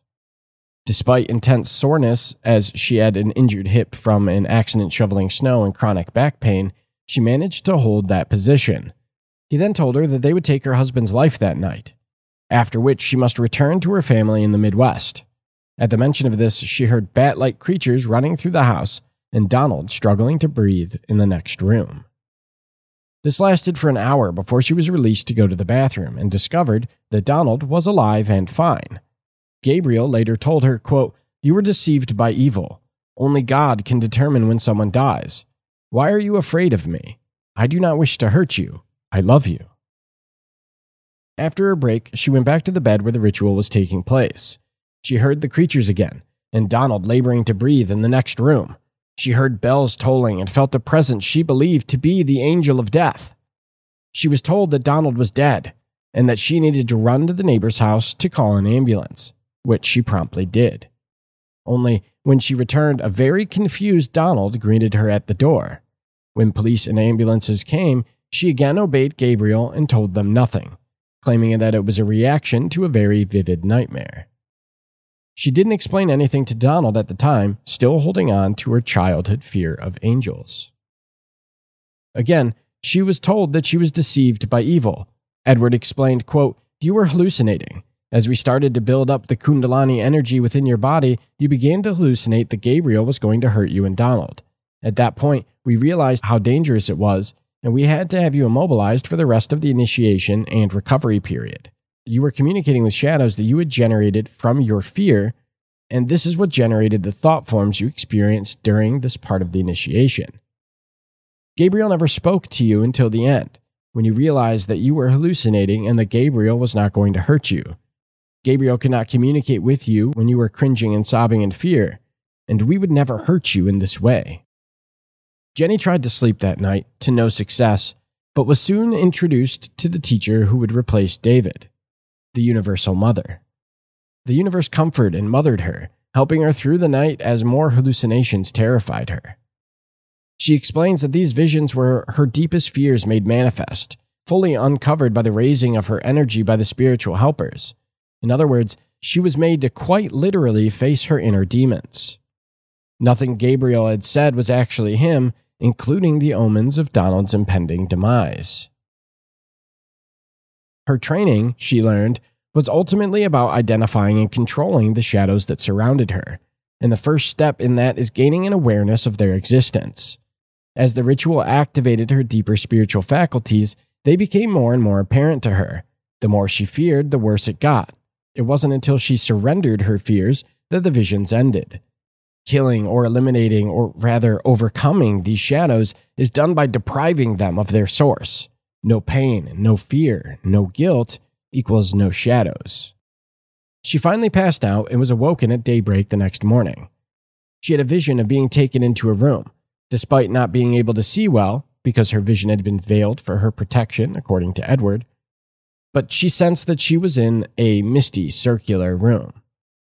She could feel that Edward, the universe, and Gabriel were all there with her. And she was then told that the next stage would involve a spirit known as Kundalini, who was the Father's love.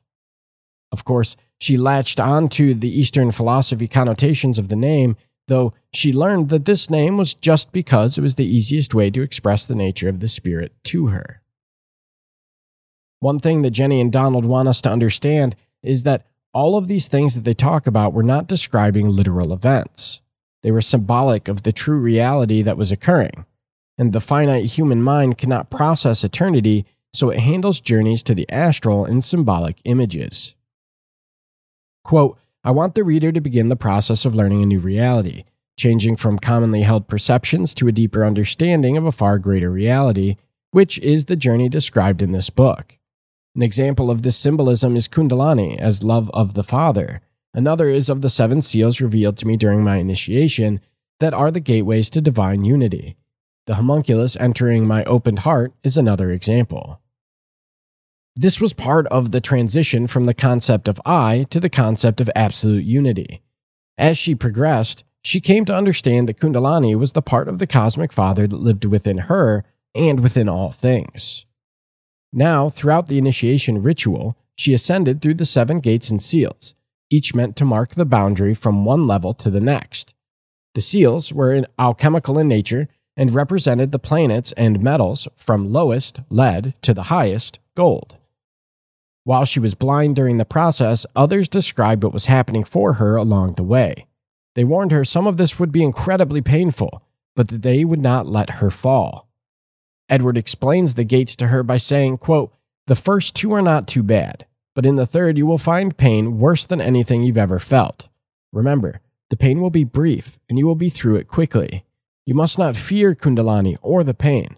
She will not come up if you're afraid. You must open and go as deep as you possibly can, deeper than you would have been before. Touch her, invite her up to the first gate, the seals will be unveiled, the bell will ring, and you will pass to the next gate. So to begin, she entered a trance and started to go within her heart. Deepening the trance and opening herself, she felt her body slowly go numb as she pushed her consciousness inward. She failed on the first dive and on the second, but the third time the universe guided her down. Her body went fully numb and she felt a small tingle and a stirring within her. Her consciousness then rose with Kundalini to the first gate. She moved through this one, then through the second. When she reached the third gate, she was warned not to move or cry out, or to fear the pain. She was beset by a feeling of uncomfortable fullness, restricting her breathing, but not bringing as much pain as she was told to expect. She then passed through the 4th, 5th, and 6th gates, feeling a rising sensation as she passed through each one. When she finally reached the 7th, she heard the voice of the Cosmic Father himself. With a voice as if love was embodied in a sound, that sound was so potent her body shook with the desire to be close to him. He asked if he could hold her, and of course she said yes. He then asked if she would let him open her heart, and she agreed. She felt her heart open and his pure, loving presence flow in. They merged together, love embodied, enfolding her. He told her that he remembered her very well and knew all that she had been through, and that he was always going to love her. He then sang to her an unearthly, heartbreaking, beautiful sound, and suddenly she was pushed back into her body. But this was not the end. She was then told that she would need to rise through the gates a second time, this time to let the universe into her. She had to learn to surrender to it, meaning not to lose her individuality, but to allow her spirit to be enveloped by the universe entirely. So, she re-entered the trance, and the universe led her deeper into her own heart. She felt as if she were slowly dancing or drifting downward like a drifting sea of love. When she finally returned to the physical space, Edward told her to raise her hand so Gabriel could mark it with a seal, which could then only be removed from the Father. Then, the initiation was done, and the true healing could begin. And with that, we're going to go into our third discussion question. So I want to talk about the shadows. because it comes up a lot throughout the ritual. It's both an attacking feature of it and just a big part of this whole story. And this is honestly the thing that I struggled with the most, because throughout this whole book, they're called thought forms. But the way that the book describes these thought forms is significantly different than my understanding of egregores and tulpas. As egregores and tulpas are creations of intent, these seem to be mostly creations of emotion. So the implication is that these things are living creatures from our negative energies that we have to overcome and eliminate. So do you think that she is saying that all shadows and shadow people are these thought forms? And if so, how does that play into what we've learned in books like A Walk in the Shadows? And how does that compare to tulpas and egregores? I struggled for similar reasons with this. I think the agreement I kind of came to with the book was that the shadows, to me, again, thinking metaphorically, those are a great visualization of the sorts of internal distractions and conflicts that might get in the way of a spiritual development. Mm-hmm. So I didn't take her I didn't take her literally.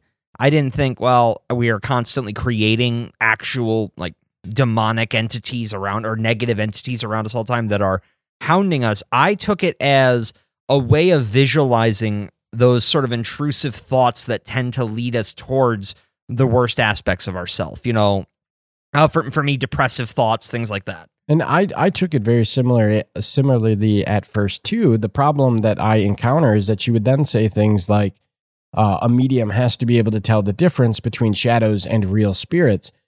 That implies that these things are always around, and it's more than just to our individual self. Yeah, quite possibly. And that may be very much what she believes. I think for me that seeing them as a visualization of kind of the process of clearing out the dust from our own head, clearing away the things that don't longer serve us, I feel like that has more meaning to me, just on a personal level. Regarding how this relates to egregores and tulpas, I think, I don't know, the shadows seem very transient, very temporary. So if I was going to entertain the notion, yes, they're real, they're all around us, they're constantly talking to us, I think the difference would, again, like you were saying earlier, come down to intent. A tulpa and an egregore is an intentional action. You are usually it's supposed to be. You're right. enacting. I was going to say it can be. Egregores can be formed by collective consciousness, but that alone is also intent. Yeah, so it really comes down to, I feel like probably if shadows are real, egregores, tulpas, those sort of intentionally created thought forms maybe are just a more permanent form of a shadow, because shadows come and go. You know, they're there until you forget about them, then they cease being fed. Now, one thing I did find very interesting, and this is just a kind of a connection here, shadows operate a lot like servitors do in certain magical practices. Servitors being these, they're kind of like the homunculi, to be honest. They are these... I mean, Jenny even used those two terms interchangeably. Yeah. They are not so much a living thing as they are sort of a symbol you create, or an image you create, or a character you create, whose job it is to serve some purpose in your life. So maybe you're saying, okay, maybe you'll make a sigil, right? And that sigil is one you uniquely made. This is kind of a chaos magic way of looking at it.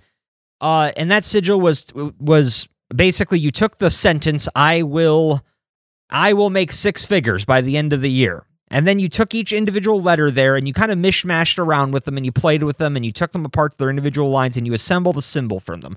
That's basic sigil craft in some magical traditions. The whole idea is then you're supposed to take that sigil and meditate upon it. It's called charging the sigil.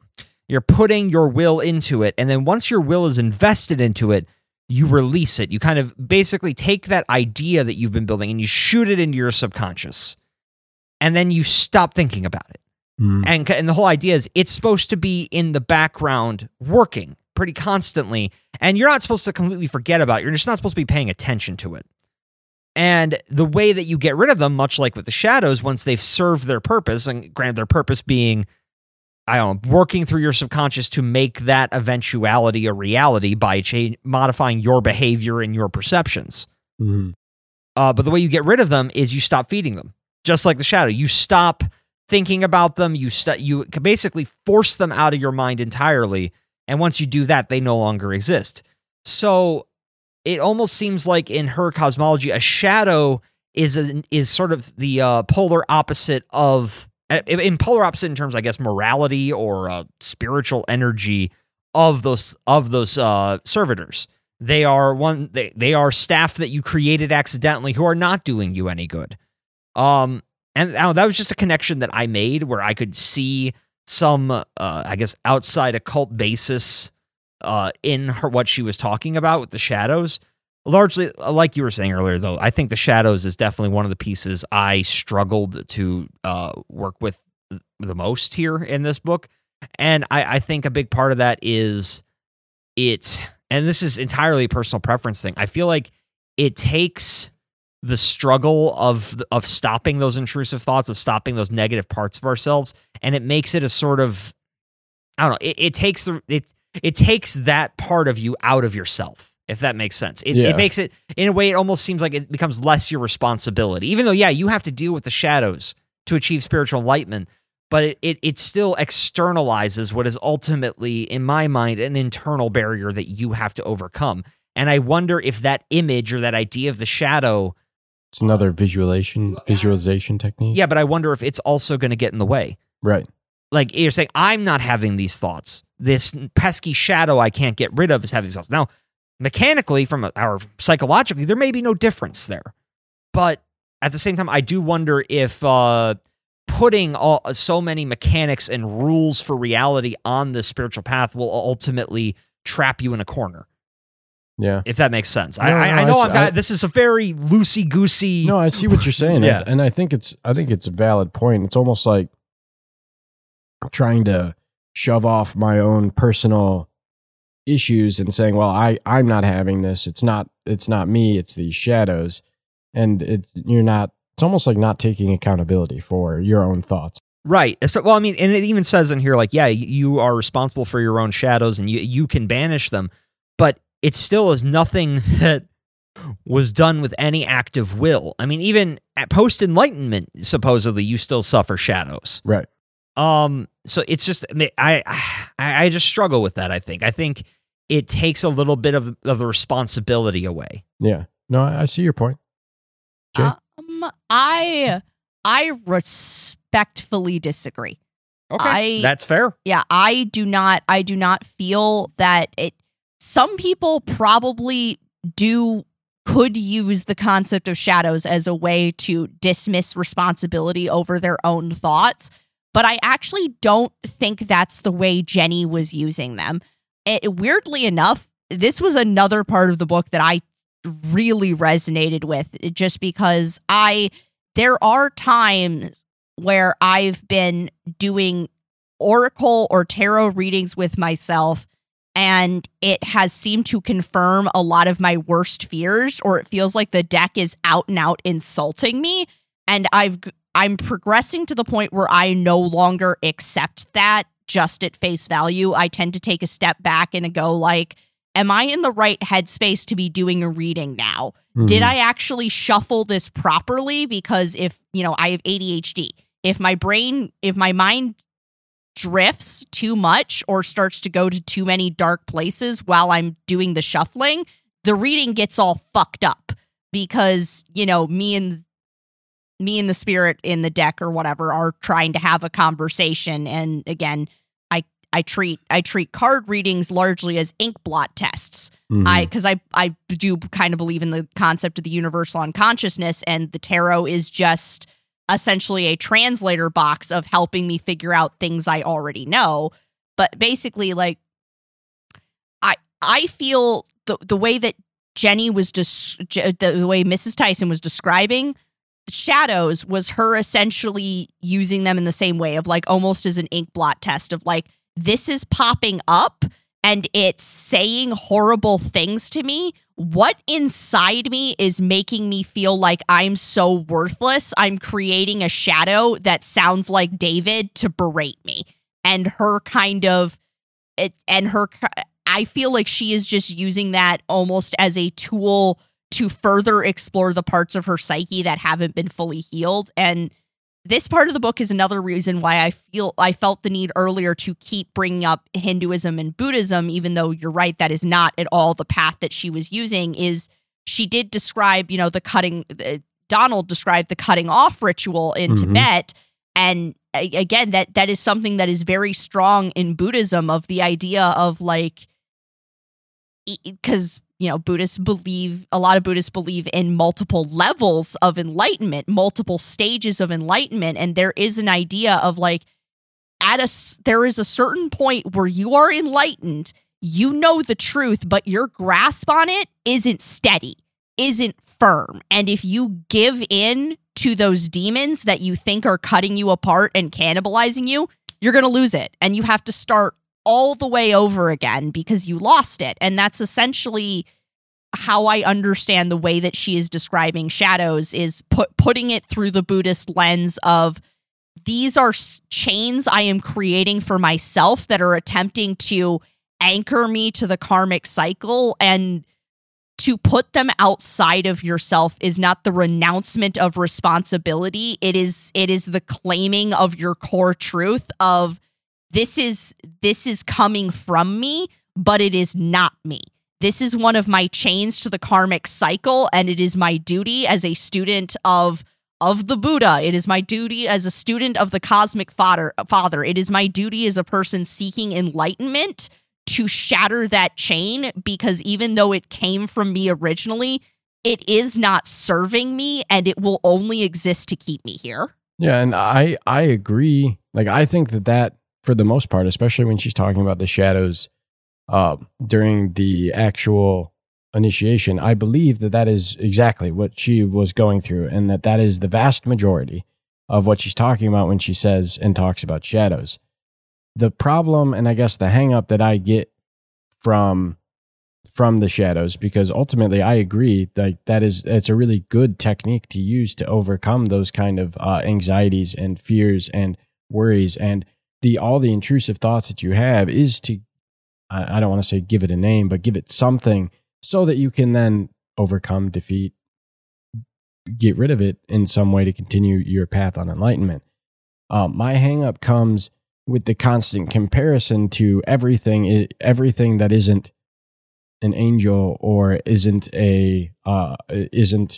one of these other named things, is a shadow. Right. Or anything that isn't, or the comparison that ghosts might be, or are just shadows, that doesn't line up with just about anything else that we've read. And that is completely valid. Well, and I also, to kind of build on that, I think that is another aspect I struggled with, just because, I mean, I think this has been pretty clear on the show. I like having all the doors wide open to every possibility, and I feel like her cosmology shuts more doors than it opens. It says, well, cryptids aren't real, ghosts aren't real. All of those are just signs that I'm the asshole. Right. And I agree that in a way, I think it does kind of close the doors to it, because even when she briefly talks about extraterrestrials, it was very nuts and bolts in the idea that these are just other living beings elsewhere. There's no room for the interdimensional kind of theories, no room for any of that kind of stuff, and that's fine. It just doesn't add up to some of the other things that we've talked about and other things that I personally believe. Well, and also I just want to point out, I did, and this might just be me reading, like, she only gives 2 sentences to the idea of aliens, right? Yeah. And I really did feel like those were added begrudgingly. Yeah. Like, I kind of got the feeling of, yes, and I guess there's also aliens and they're doing their own spiritual things too, moving on. Yeah. No, I got a very similar vibe to that, but I guess the majority of my point is, it almost seems like shadows became a catch-all in this book. The idea of shadows and thought forms became a catch-all for anything that couldn't be explained within this cosmology that she's been developing. And that bothers me, because shadows in the sense of the initiation, I wholeheartedly agree, one, that those could exist. I don't necessarily think that they are always a physical thing, but absolutely used as a visualization technique to help you overcome it. That's amazing. But there are shadows that we know exist in this, no, in quotations, that we believe exist in this world. We did a whole book on them, and there's no room for them within these shadows. And that doesn't make sense to me. Well, and I think that's the thing is if your cosmology, I have issues with any cosmology that relegates or a cosmology or theory that relegates the vast majority of the phenomenon to this other bin. Yeah. You know what I mean? Where it's just because the shadows become the shadows become the glue that creates this perfectly sealed environment of this cosmology, because anything that betrays the core message of the cosmology can just be pushed into the shadow category. Mm-hmm. And I don't know, that to me, it just, again, that could come down to, I fundamentally believe in limitless discovery. I believe that we should perpetually be learning, and I believe that it's a giant, vast, crazy world so far beyond our comprehension, we'll probably never get to the bottom of all of it. And it just doesn't work with this cosmology. You know what I mean? Like, this is, I guess it again, I come back to it's too mechanical. There's too many, I guess, hard and fast. This is the exact nature of everything for my tastes. Now, again, this is just personal tastes. Yeah, no, absolutely. So I don't like having a lot of rules in my spirituality. I like it to be metaphoric and very freeform and very invested fluid based off your based off your personal designs. And she makes it clear that it is your personal path, but that concept is at odds with with her very clear belief, and again, it's her right to believe it, in that this is the path. This is, shadows are real, they do this. Spirits are doing this in the afterlife. The God figure is this entity. You know what I mean? It's too direct. It puts things too much into terms that we humans could understand with our monkey meat brains. Right.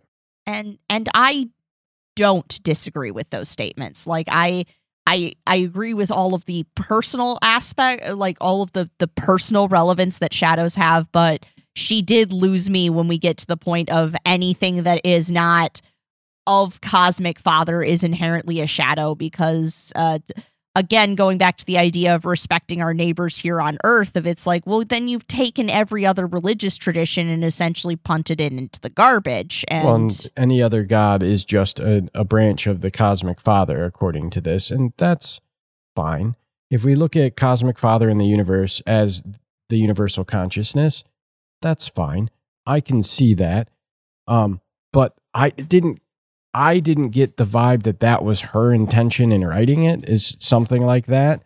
I can translate that for myself to be like, well, how I would see it is that the Cosmic Father, the universe, is the universal consciousness. They themselves together, that is what they are, and that makes sense to me. And that like that I can vibe with, so to speak. Yeah. But I don't, like you said, I don't like the idea of just throwing everything else into that other bucket because it doesn't necessarily line up. And she had that moment where she was talking about, she discouraged people from using things like summoning circles and amulets and other things to protect themselves, because she's like, well, you have to understand that entity is just a shadow and you're feeding into it. Yeah. And I'm like, I feel like that is almost the more dangerous idea of assuming that these things can't hurt you. Particularly, it's like, if it is a shadow, it's clearly a shadow that came from someone else and has already become powerful enough that it can operate without that person. And I feel like just the level of like, you need to pay some respect to that, kind of like approaching an allegedly tame mountain lion. Yeah. And also the idea of shadows, demons, anything negative, that they have no power, that evil effectively isn't real, is unequivocally false. Like, maybe the demons have no power over us specifically, but to say that nothing out there that doesn't have the light of the Cosmic Father, so to speak, in it, has zero power and isn't evil because effectively evil isn't real, that that can't be true because evil is real, and it's everywhere in its own way. Evil lies within us, every single one of us. It's part of what we have to overcome. Yeah. And that is the point of the shadows to me, right? Is helping us overcome these evil tendencies that we have. But that within itself says that evil is real. So I don't like the idea of saying, well, a demon is only given the power that you give it. But that doesn't make any sense. I think the issue there, though, is also, okay, if we assume that anyone ever has been possessed by an entity that we would perceive as a demon, right? If possession is real, if any form of malicious haunting is real, as many of the books that we've read have alleged, then thinking of them only as shadows, ultimately it is saying the victim is the one ultimately to blame for their trauma, right? Because they created the source of their trauma, right? And now that's say, again, I'll entertain anything. Sure, this may be the way things are. I don't think it is, but that's just me and my, whatever the hell I'm doing. I don't like that idea. I do think that there are other intelligences we share this world with that are maybe not so friendly. I struggle, like Rory, sometimes I struggle to think maybe there isn't such a thing as a truly evil ghost or something like that. Maybe most of them are misunderstood, but I do think there is something, there is a shadow to the light. You know what I mean? There is an opposite, and maybe that's my own dualistic thinking getting in my way. But I know I've encountered things in my life where they didn't feel like they were. I've encountered things, situations or places, or had sightings of entities in my life where I didn't feel like I was seeing some externalized piece of me. It felt like a distinct other that had a very distinct malicious flavor to it. And how do you explain shared experiences like that? Right, because you and I saw that same entity in the host factory. Exactly. How do you explain that shadow entity, because it was a shadow in physical nature that we both saw? How do you explain that outside of this entity had some kind of dread, evil feeling with it? Like, it didn't feel like a part of me. I can say that. Well, especially because how startled we were by its presence. Like, right. We did not go in there expecting to really... I went in there with zero expectations of finding anything, because I thought it was mostly a joke. Yeah, so did I. And also I didn't like your boss who pointed out the location to us, and I didn't think he would actually find a location that had anything going on. And so it was very startling. And I think it's moments like that make me highly doubt the shadow theory. Yeah. I mean, like, to go back to the second book we ever did, Demon at Brownsville Road, the Cranmers had no idea how incredibly haunted that building was, because the previous owners told them multiple times it was a perfectly safe, perfectly normal house. Mm-hmm. And we now have later evidence that not only were those owners lying, the owners before them lied to them. Mm-hmm. So that was 3 groups of people, all of whom had been misled about the nature of the energy inside that house, telling what appears to be more or less consistent stories about what happened in there. And how does that fit with stories like Alma Fielding, where she had her own traumas, sure, but ultimately there were still forces around her that were likely not in her control. Yeah, it's like if the shadows... Assuming that she wasn't a complete fraud. I think half of what Alma did was fake, and I think half of what Alma did is something beyond our understanding. Yeah, that's pretty accurate. Yeah. Yeah, I think that pretty much sums it up for me. I think it's an interesting idea. There's a lot to chew on there. I don't think I'm going to be adopting it into my own whatever, my own perception of the reality. But I mean, at the same time, again, if it works for her and it got her to a better place, great. Yeah, that's amazing. That's all spirituality. That's all occultism ultimately is about: is transforming the self to become hopefully our better self. Yeah, no, and if this got her there, fantastic, wonderful. I don't think it would ever get me there. Yeah. No, I agree. I don't think it's going to be any part of my own practice, but I do think it was an interesting thought exercise, so to speak. Yeah. Now that Jenny has gone through initiation, she is ready to begin the next level of her healing. Here, she met an angel known only as the Healer. She was told to cover her eyes and remain motionless while it worked. The healer said that she had a hairline crack in her hip. Despite her growing discomfort in her back and head, she obeyed when she was told to remain motionless for an hour while he did his work. During the healing, she induced a trance state. However, the healing failed for seemingly unknown reasons. This prompted the Cosmic Father to appear again. He said that he had seen enough of her suffering and will heal her hip and sinuses, as he claimed that there was a large and dangerous polyp in her left frontal sinus. She felt his touch throughout the healing and felt soft popping sensations wherever he worked. Since that day, she has not needed any sinus medication and can breathe normally.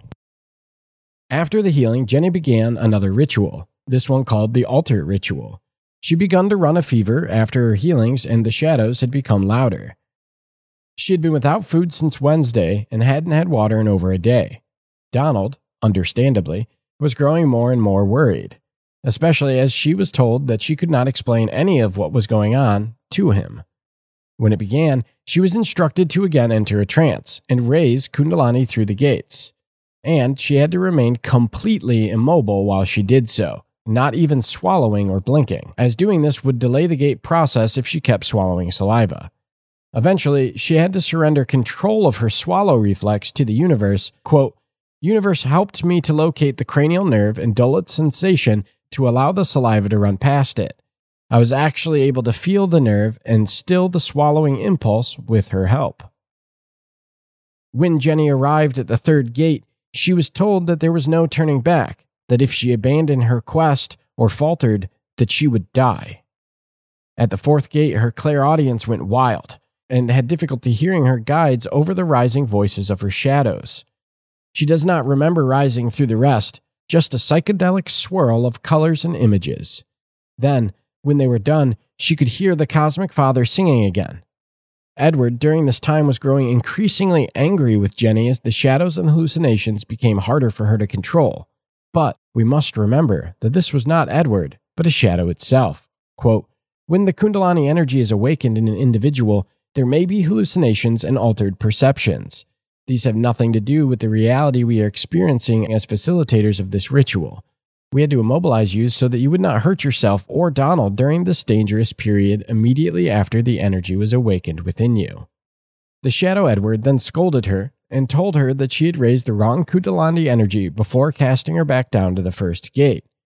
And this, as just a side note, is one more aspect that kind of confused me, because wouldn't this count as failing? And if so, why didn't she die? I don't think her dying. I don't know. Did they make it clear that saying her dying wasn't said by a shadow? No. So that could have been just a shadow. But at True. the same time, later on, Donald relates her experience, like Jay was talking about, to Tibetan monks in kind of one of their final ordeals. Sometimes they can lose their mind. Yeah. They can go insane, and that's what he feared was going to happen to her. So I don't know. It's definitely a question. Yeah, no, and that was just one of those parts that kind of confused me because, I guess ultimately it could just be not physical death in some way. Could be, It could be death of the self in a sense, maybe damaging your spiritual body to the point that it can never, you'll have to die before it can be repaired. That's what I was thinking of. It's just of being cut off in this lifetime of like, you're going to have to wait for your next spin on the carousel to try this again. Yeah. You done fucked up. Where's Jack Preston King when you need him? Presumably at his house. Yeah, fair. Throughout this, Donald, naturally, was growing more and more worried. During this period, he went to her bedside and tried, and failed, to rouse her. She was told not to respond to him, at least not yet. Her only choice was to continue on and hope that she could explain it all to him afterwards. So, they tried to climb the gates again, and as soon as they moved through them, her hallucinations became more and more intense. She failed again and again, scolded by Shadow Edward as, in physical reality, her body continued to cramp and a bad fever ravaged her body. Eventually, her spirit broke. Part of her was unable to stop hearing the Shadow Edward say that her heart is broken and that she will never enter heaven. She felt as if she was dying, hope and the will to live slipping from her. And it was in this moment, falling back, failing in her mind, that she realized that the true Kundalini was within her and that she could never lose it. Edward didn't decide if she would go to heaven. That power belonged only to the Cosmic Father. She realized in that moment that her entire perception of the ritual had been a terrible hallucination. In fact, with that realization, the ritual was done. She didn't need to remain immobile and only did so because of the lying shadows which sought to further her misery. As she finally began moving her body, she felt herself ascending to the Cosmic Father. The Cosmic Father, Universe, and Edward congratulated her. She had done it. She had defeated the hallucination and won. So, she called to Donald, who tried to help her up before nausea overcame her. She could not yet stand or walk while her hip continued to heal. So, she had to teach Donald some of her nursing tricks to help her to the bathroom. And he did. Like a good husband, Donald cared for her, cleaning her puke and excrements over the next few days. On Sunday, the Cosmic Father returned and bid her to look upon him, and to come with him to heaven. She saw an intense light and realized the door to the universe was inside her. She didn't have to leave because heaven was with her all along. Furthermore, she realized the images of the Father was for her benefit, as the Cosmic Father is everything. There is no way to view him, for we are within him. The universe told her, quote, "I will tell you a secret. Everything but this is called illusion. Love is the first illusion. The Father is love, and he is the one." She was then told to stand, and for the first time in nearly a week, she did, feeling fully healed and invigorated. Now, during the ritual and initiation, it was not possible to see or comprehend the seals. Her vision was veiled at the time. However, over the next few months, Edward had her sketch representations of the seals and explained the meaning of each. Which are cool looking. Yeah. Gate 1. The first and lowest gate is the gate that initiates the sequence and brings forth the energy of the universe from your core. It requires the presence of the universe to open. Jenny had to allow the universe to guide her to open this gate, as it cannot be done alone. Gate number 2 is the seal of Mars and is the beginning of unity. It requires the surrender of the self to another, allowing one's being to be penetrated by that of another. This is meant to be a reminder of the unity between the Cosmic Father and all things. Gate number 3 is the seal of Mercury. The third seal is veiled, and the universe must step in to unveil it. Only the Great Mother can unveil the human soul, and this is the gate of great change. Gate number 4 is the seal of Venus. It represents a mother's love for her children, and is the gate of kindness and human fellowship. It marks the beginning of the divine love of the father and mother. It represents the passage of death to new life. As she was newborn, she could not remember the next 3 gates, and had to be carried through them, as this stage of the soul begins to cleanse you of your impurities, and the light at the end becomes visible. Once one has passed the 3rd gate, they may never return to any gate lower than the 4th. They are changed, and those lower levels now hold nothing for them. One must exercise traveling to the higher gates until one can dwell there, the ultimate goal being to reside in the highest gate in perfect unity with the Cosmic Father, something that cannot be accomplished while alive. Crossing the 3rd gate is the beginning of the end of the soul's earthly journey, as afterwards they will continue their evolution into the spiritual world. Gate number 5 is the seal of Jupiter. This is symbolic of divine royalty and is at the foot of heaven. This is the soul being overtaken by love and the power of the Father, and is here that the soul begins approaching true purity. Gate number 6 is the seal of the moon. This is the gate of the Mother. In this gate is only reflected light of the Father, which shines from him and is reflected by the Mother in perfect unity. It is life in the perfection of the Father's light, while the Father's gate is one of singular unity. The Mother's gate is the home of all life. This is the source of life. Gate number 7 is the seal of the Sun and is the Cosmic Father. It is absolute unity with the source, the dissolution of self into the whole. It represents transcendence from the physical world and freedom to pursue spiritual endeavors and holy missions. This is the highest level one can reach while living in this world. In Chapter 8, she describes the recovery period after the initiation. She had to return to a stage of physical, mental, and spiritual equilibrium, which took several weeks, after which she could continue her training which has continued to this day. Post-initiation, she was overloaded with input from the spirit world. Her psychic abilities greatly enhanced. She essentially had to learn how to walk again spiritually, as she was now a different spiritual entity altogether.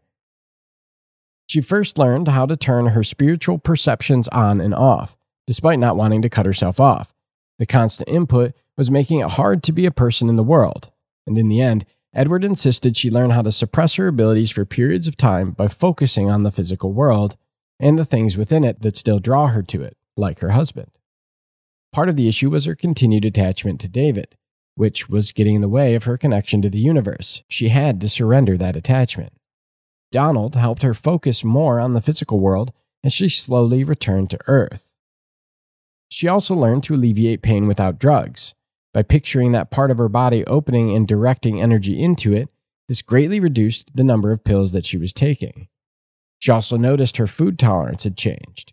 Meat and corn caused flu-like reactions in her. The only meat that she could tolerate was fish. These restrictions slowly faded over the course of a month as she returned fully to Earth.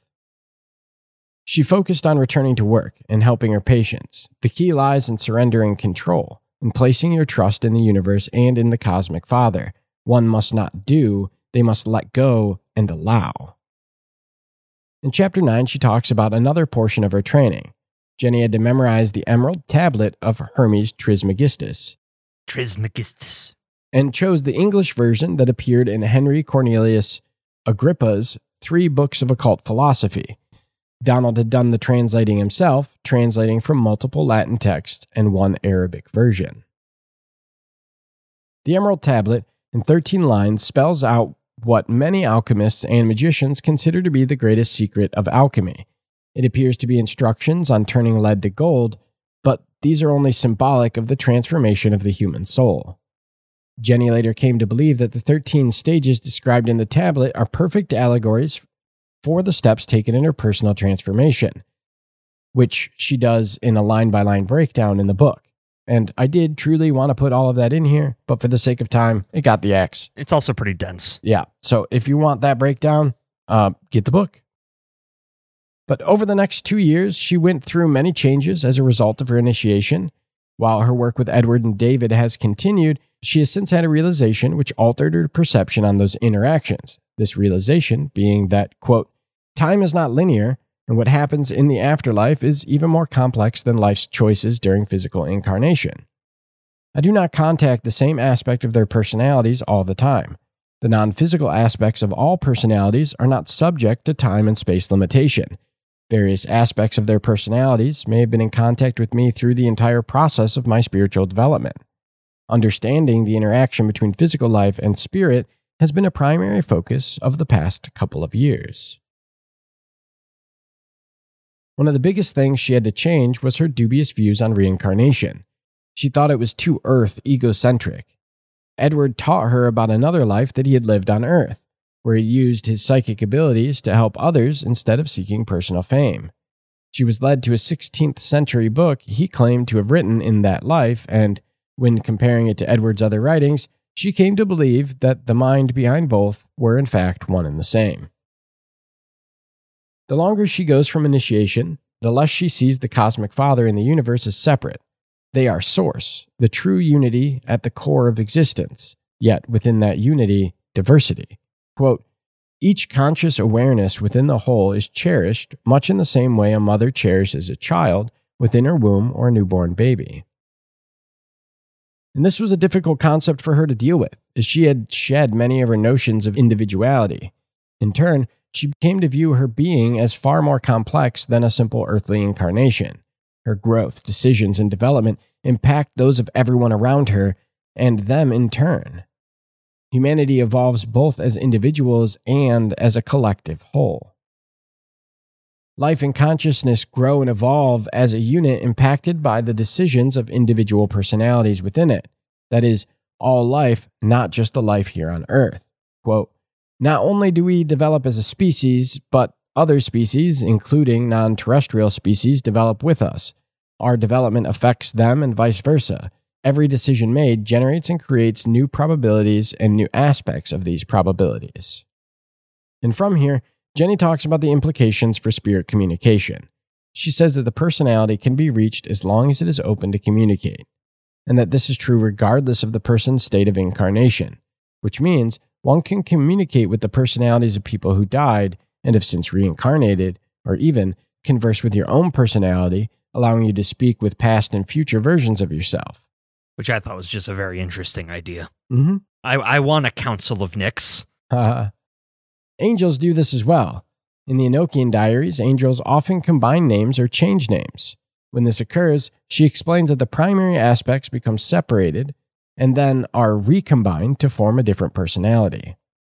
She talks about physical manifestations and time displacement communication, that all psychic and physical phenomenon are generated when the conscious mind steps aside and allows a thought form to influence its environment. These include miraculous healings, but also that all possibilities and eventualities exist within the unity simultaneously, which, admittedly, is very confusing. From here, she talks about her future and how she doesn't think about where her journey will end. Her only concern is learning about love and becoming more loving as to emulate the perfect love of the universe. All the skills she is learning, clairaudience, clairvoyance, remote viewing, automatic writing, these are all just ways of connecting the subtle mind to the conscious mind. But more than anything, she seeks to help awaken others to this true reality. And this is going to lead into our last discussion question. But before I dive in, there is a whole other half of this book that we're not going to go into, and that's because it's just all about practical application of all of these things that she's told us about in her story. And like I said, I'm not going to go into it, as honestly it would make a little bit of dry listening. But I will say this, a lot of it is very good techniques that can be found in many, many texts. And it's mostly like about cleaning up your life, some tips and tricks about talking with spirits. But scrying, yeah, there's all sorts of different things that are in that whole latter half of the book. I will say this bit, though, as a kind of disclaimer. Take all of the audio editing stuff with a humongous grain of salt, because there is just actual inaccuracies. Like she says speed and pitch are the same thing, and that is so very not true. But I'm not going to go into it because it's kind of moot. It's irrelevant. You don't even have to use audio editing techniques or technology for any of this. But I was actually around Rory when they read that part, and it was fun because when we were talking about it, I could see I wasn't talking to Rory. I was talking to the little audio file that lives inside Rory, and it came up and possessed their flesh to air their grievances. They took a photo of the section of the page and they sent it to me. And that's how you know. That's how you know it really got under their skin. Yeah. They went to the trouble of pulling their goddamn phone out, taking a picture, finding the correct chat, and then sending it to us. Yeah, no, that's fair. It is one of the few things I'm weirdly passionate about is audio. So, but anyway, for our fourth and final discussion question, we have now gone through her whole journey, and the moral of the story is something that we honestly preach pretty constantly on this show. And it's love is the way forward, that we have to look beyond I and to this more global we. But in all of this, how do angels fit in here? They are a huge proponent of this whole book. She communicates with several. I cut out a whole section that just talks about the different angels that she communicated with, most of which we still went over in the summary. But what do you guys think that they are in the grand scheme of the greater phenomenon? And if the universe and the cosmic father are, let's say, that universal consciousness, what are the angels? So I do personally believe in angels. As for what they are, I do believe that they are a type of, to just make very general, quite obvious statements, I do believe that they are a type of powerful, somewhat culturally rooted metaphysical entity that can be contacted and worked with, and likely need to be handled carefully, just because. And this was clearly not Jenny's experience. She very clearly had basically only positive experiences with angels. most other people that I've talked to that have evoked angels have basically said they are unpredictable and at times incredibly volatile and dangerous. But she was clear, again, divergent path. As for what they are, I tend to, and this is quite ironic given that long rambling diatribe I had about cultural appropriation. The interpretation of them that has sat best with me throughout my life is honestly the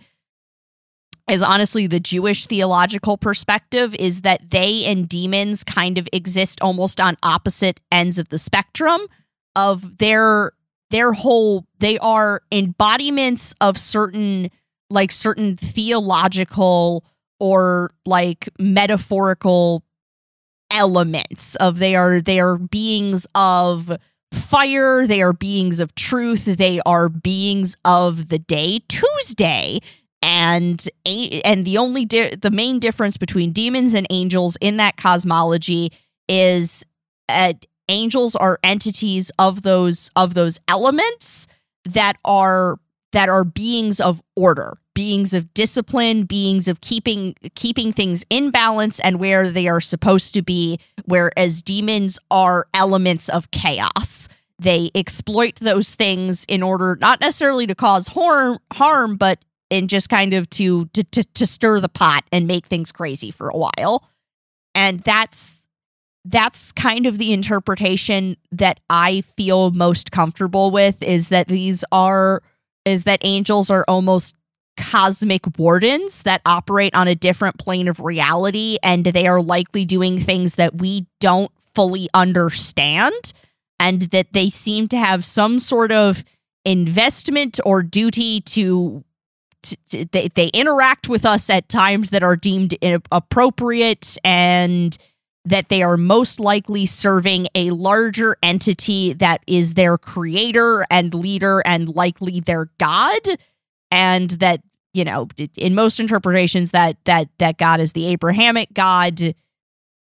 So I think they're order keepers. I think they're balance restorers, and they are something that I believe in. They're something I am not meant to work with, because the only one of them that I have ever reached out to in any capacity, the only way I can describe that interaction is he bit me, and I'm not going to keep bothering him or any of the people that work for him. Fair. Yeah, I think. All right, so there's a couple of different ways I'm looking at this. So if Jenny's right, yeah, I guess what is Jenny's interpretation of what an angel is? They are. It's essentially the cosmic father, the god, is a fractal entity, and they are shards of divinity given kind of their own little container that until their purpose is fulfilled, then they are reabsorbed into the whole, which is fine. That I could totally see that. Divine homunculi. Yeah, I haven't thought too much, I guess, about my own feelings about angels. You know, I guess growing up, I did have, like many of us, I had that edgy period where I was very anti any Christian imagery, just because, you know, you hit teen years and you tend to rebel against anything that you were raised with. I wasn't raised in a religious setting, but at the same time, by growing up in America, I'm raised in a Christian kind of theological frame point. Yep. So, you know, I didn't really never give it too much thought. I think ultimately, I do believe that there is a good and there is an opposite to that. I don't know if I want to call it evil. Actually, Stephen King had his own breakdown of it in some of his novels, the purpose and the random. Yep. Which is like, so angels would be like you're saying, they're order keepers. They're of the purpose, whereas the random, it seems evil, but it's not. It's just things that disrupt order. Yeah. So you just made me think about, what book was that? Insomnia. The little doctors. Some of them are of purpose and some are of random. That's such an interesting book of his, because it's not well loved at all, and he doesn't even like it. Yeah, because the entire purpose of that book is to feed to the last chapter of that book, so that it can be for one character in the last half or the last book of a long series. Yeah, it's an ancillary. It feels like an ancillary book to the Dark Tower series, but that's not neither here nor there. The one thing I think, again, much like you, Jay, I've never felt the need to commune with angels. If there is one looking out for me, great. I mean, I can probably that car accident I had when I was 18. if there was any sort of that probably if there's any moment in my life where there might have been angelic encounter, that was it. Just because a lot of things lined up very rapidly for me to survive. Yeah. Because I could have very easily bled out in the car. Mhm. The only reason I'm alive is the car directly in front of us just so happened to see the accident happen, just so happened to stop, and just so happened to contain 2 military paramedics just back from tour. Wow. Yeah. Like, and then when I got to the hospital, the guy who reconstructed my spine is a top-of-the-line neurosurgeon, and he just so happened to have an opening in his schedule to see me. Like, it felt very serendipitous. So maybe I did have a guardian angel look out for me there. I don't know. Personally, I feel like what angels probably are is they are another, much like the various gods, they are just the set dressing that we are projecting upon the divine. And that some people need it to be an angel. They need that relationship, and so it gives them that relationship. Now, taking a giant step back, and again, let's look at this from the Keel perspective, I couldn't get this out of my head. If we look at this book, though, through the lens of John Keel, as we like to do, then unfortunately, what that would mean is Jenny Tyson is the victim of a hilarious and traumatizing con. Yeah. And that the non-people and the ultra-terrestrials were just messing with her. Yeah. This whole time. And I don't want that to be true. Let me make clear. I really hope John Keel isn't correct. And I don't think he is fully correct. What a horribly elaborate, not at all funny prank. Right, and that's Yeah, the thing. That's yeah. the thing. It's like, I say prank, but it's really not. It is just ruining somebody's life by leading them down endless rabbit holes. You just harassed a sick woman for 18 months. But That's not a prank. Well, that's a the thing crime. This is another one of those books where the entire time I was reading it, like every now and then I'd switch my brain over to, okay, how would John Keel look at this? How would, Jacques Vallée look at this? How would all these various people that we've been ingesting look at this? And every time I switch to John Keel, like my feel is just like, oh, this poor woman. Yeah. Like, very similar to how I feel about Woody if John Keel is right. Like, Right. and I hope that's not the case. I hope Keel wasn't as smart as he sounds. Yeah.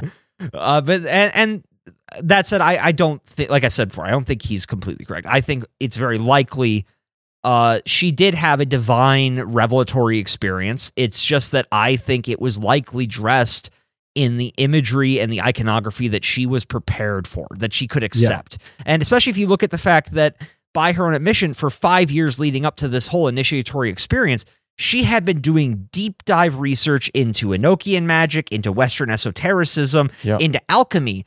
And then when it came time for her to have an enlightenment experience, guess what it was dressed in? Yeah. It came as John Dee. It came as Edward Kelly. It came as these archetypical, iconic figures from that world of research. And I don't know, that to me, that's the most likely scenario of what angels are, is they are just another set dressing.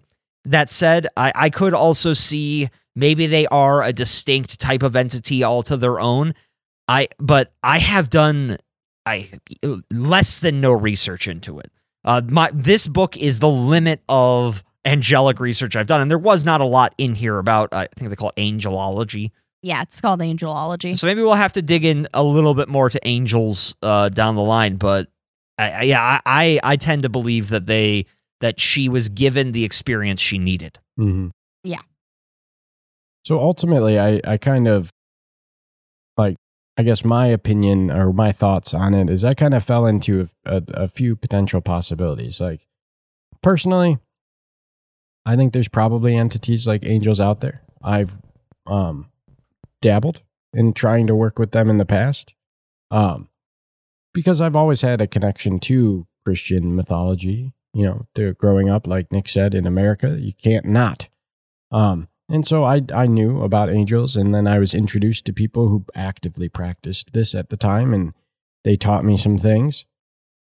And like I said, I dabbled a little bit. But if I was like looking at it in everything and how I look at everything now, I would compare angels in a way to something like how we compare or how we look at the Fae. Whether or not they're real, I don't know. But there are definitely interactions that seem to be like that, like these creatures, be them the Fae folk, be them angels, be them goblins. I don't, I don't know, but there are definitely people and things that have happened that seem like angelic intervention. So I think that, like much of what we say here, I think there's something happening there. I don't know what it is. I don't know if it's angels, if there's some other entity, or if that's just, like Nick was saying, the form that it was taken for you to be able to accept what was happening. Maybe that's all any of it is. And I guess that kind of that falls in line with like Keel's thinking. And I mean, ultimately, I come back to, does it matter? Does it matter if they're real or not? If whatever it is helps me reach that next level of enlightenment, helps me get to my next stage. And I think that whether or not it matters is up to the individual. If you need to find out whether or not they're real, then you're going to seek after that regardless of what I say, But I guess for me, I think that there probably is other entities like angels out there. I think it's hard to imagine that there isn't something like that out there, because there's so much that's happening anyway, regardless of whether or not we think they're angels or demons or any of this, that I think it's hard to say that there isn't some other kind of entity or creature out there. So ultimately, I think angels are something, which isn't helpful. I get that. And I think it's probably, if you're interested in it, worth exploring. But I think if we can believe that aliens are real, if we can believe that Bigfoot is out there, if we can believe that fairies fuck with us on a day-to-day, then we can believe that there are angels that just want us to become enlightened. Once again, after 20 however many episodes, we have arrived at there is something. Okay, good. I'm glad that all this academic work, we have achieved an unprovable hypothesis. Yeah, that's step one, right? I mean, it's the only. I unfortunately believe it's probably as far as anyone will ever get in the history of humanity going forward, because I'm not sure that these are things that our brains can actually comprehend in their reality. The maze isn't meant for us. Why'd you? I mean, yes, but you quoted a great show. Yeah. All right. Well, let's go ahead and move into the About the Author. Okay, so we don't have too much about Jenny, but that's okay. I have some extra bits about her contributor, Mr. Kelly. So about the author, Jenny Tyson lives in Nova Scotia, Canada, where she worked as a registered nurse until her retirement. She spent the last 12 years, as of the publication of this book, engaged in intensive research of spiritual practices, including shamanism, paganism, and Enochian magic. She is a clairaudient, meaning she receives psychic information via the ability to hear things others cannot. And she built upon the methods of Dr. D and Edward Kelly to, with the help from the other side, develop the system that we have been talking about for this entire episode. She is part of the Atlantic Fellowship Conference, the Atlantic Dowsing Association, and the Applied Precognition Project. She is also interested in hiking, trail running, and CE5, human-initiated UFO contact. Awesome. So a little bit about her contributor, Sir Edward Kelly, a.k.a. Edward Talbot. Is he actually a sir? I don't know. That's just everything I found referred to him as Sir Edward Kelly. Knowing the life history that we got, he could have easily given himself that title. He was born on August 1st, 1555. He was an English Renaissance occultist and scryer who is best known for his pursuit of the Philosopher's Stone and his work channeling angels with Dr. John Dee. He had two siblings, Elizabeth and Thomas. Thomas later joined the Dee household and assisted there with their experiments. Little is known of his early life, except that he may have studied at Oxford and showed proficiency in both Greek and Latin. During his time working with Dee, he married the widow Jane Cooper of Chipping Norton and helped educate her two children, one of whom would become the poet Westonia. He spent a time traveling the European continent with Dee, and some claim the two men drove each other to the brink of insanity. In March 1587, they were made to defend themselves against accusations of necromancy from the Catholic Church, accusations which were likely correct. No, they were correct. After parting ways with Dee, he gathered several wealthy European patrons and lived in relative comfort while continuing his alchemical work on behalf of the Holy Roman Emperor Rudolph II, for whom he was supposed to be creating alchemical gold. He was briefly arrested for killing an official named Juri Hunkler in an unsanctioned duel, but was then released by the Emperor. He then returned to his alchemical work, and when he failed to produce gold for the Emperor, was imprisoned again. He died in 1598 from injuries incurred while trying to escape prison. When I read some of that shit in the actual book, that is the wildest part of this entire story. Is like, okay. So he didn't go to prison for a long time because of that man he killed, but then the Emperor's like, where's my fucking magic gold, Edward? And he's like, shrug emoji, and like, it's into the dungeon with you. Yep, and then he died running along the prison walls. Oh, God. Oh, God, Edward Kelly, wherever you are hysterical, and you have brought such mirth into my life over the last week. Like I said, hot mess. Edward Kelly is a hot mess. I'm glad we got there. We've gotten to the core of this story. Please let that be the episode title. Hot mess.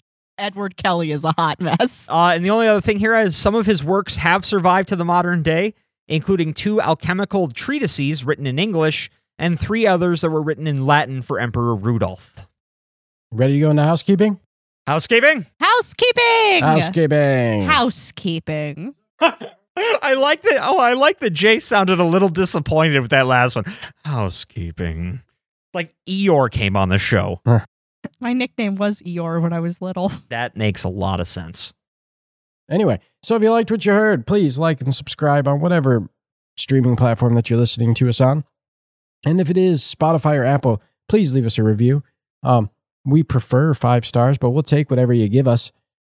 And if there's anything on here that you wanted to talk to us about, you can go ahead and shoot us an email. If you want to give us book requests, recommendations, you can send it all to noctivagantpodcast@gmail.com. And then please give us a follow on social media. We have a show Twitter account @NoctivagantPod, and I am @MixRoryWicks. I am @Bearish Terror. I'm @Midwest Undead. And then we've got a flurry of other things like an Instagram, Noctivagant_podcast. We have a Reddit, Noctivagant Podcast. We have a Tumblr called Noctivagant Podcast. As you can see, they're generally about our name, Noctivagant Podcast. But go ahead, give us a follow, interact with us, like, retweet all the things that I do from the show. We're just trying to have a good time, talk about some fun, weird ass shit like we do. Oh, we do have one other thing we got to announce. Actually, 2 other things. What's that? Well, one, in 1 week, we're going to be talking to Jenny Tyson. That's right, we are. Yep. So any questions you have for her after listening to this, don't send them because we'll have already interviewed her by that point. Yeah. But that said, we are going to be asking her about some of the questions that we had about this book, and hopefully you had some similar ones. Yeah, absolutely. I think it'll be a good time. I think it's going to be awesome. But then the other bit of news, it's even bigger. In 2 weeks, it's going to start. The Summer of Strieber is here. The Summer of Strieber begins. So many cool surprises lined up for you guys. Yeah. This is going to be the first of what we hope to be many summer series. Yep. And I think this is going to be a good one. I'm already cracking into Communion, which is where we're going to be beginning our journey. Yeah, mine arrives in the mail today. Yeah, we're going to be taking on 4 different books of Whitley Strieber. The first 3 are older ones from his initial run in the 80s, and then we're going to be covering one of his more modern pieces. Yeah, I'm very excited. I think this is going to be a great time, and like Nick said, we have quite a few surprises along the way. After the Satanic Panic book that I had to read, which was an amazing experience, the relief, listeners, the relief I felt when I ordered my book for Summer of Strieber on Audible, and it said 2 hours and 19 minutes. He is a brief writer. Yeah. I wept with joy. I thanked my patron gods. I hugged my dog. It was. But I think that's it. Any final thoughts? Oh, God. I don't know. Witchy books hurt my brain way more than the other ones we've done. Well, I hate to break it to you, bud, but there's going to be a lot more coming. Yeah, I know, and I'm here for it. It's definitely the most out on a ledge that I've been in this show. Even more so than true crime, just because I've at least watched true crime stuff. I've listened to true crime stuff. but I have never really gotten into the witchy stuff, even when I was actively practicing, because I was doing a very free-form type of practice. Mm-hmm. So I never felt the need to go and find guides, Yeah. So it's definitely a different kind of writing, which, I'm excited to see what else is out there. If there's anything else out there that has a strong narrative like this, I'll probably like it. I got a few more already lined up, so Good. My final thoughts are, that moment when she screwed up her heart healing session, like because her cats were screaming at the door because they really wanted to come talk to the spirit guide that she had in there. Like, relatable. Those little, like, I can't tell you how many times I've been in the middle of an intense like divination session, and then Murphy's fat fucking ass is all over my cards and he's knocking my decks everywhere, and I'm trying to force him off of the ottoman I'm reading on, and he's just like, "What are you doing? I love you." Love me back. And then he bites me, and it's like, this is why you don't have a soul. Or he does. I mean, he probably does. When I look into his eyes, I see light there. He's perfect. He is perfect. He's just very fat. On that note, I think we're going to take it out of here. So good night, ghosties. Good night, ghoulies. Good night, moth people. Stay safe out there. Get lost. Do not get lost. Stop taking Nick's advice about travel plans. Yeah, that's probably fair. I have the sense of direction of a dead cucumber. When we were in Las Vegas, you sprinted away from us into the crowds, and I was afraid we'd never find you again. I had similar concerns. You guys would have found me on the Texas-Mexico border. I have sold half my organs. I have a coke addiction, and I at some point gained a lemur. Yeah, that's Vegas.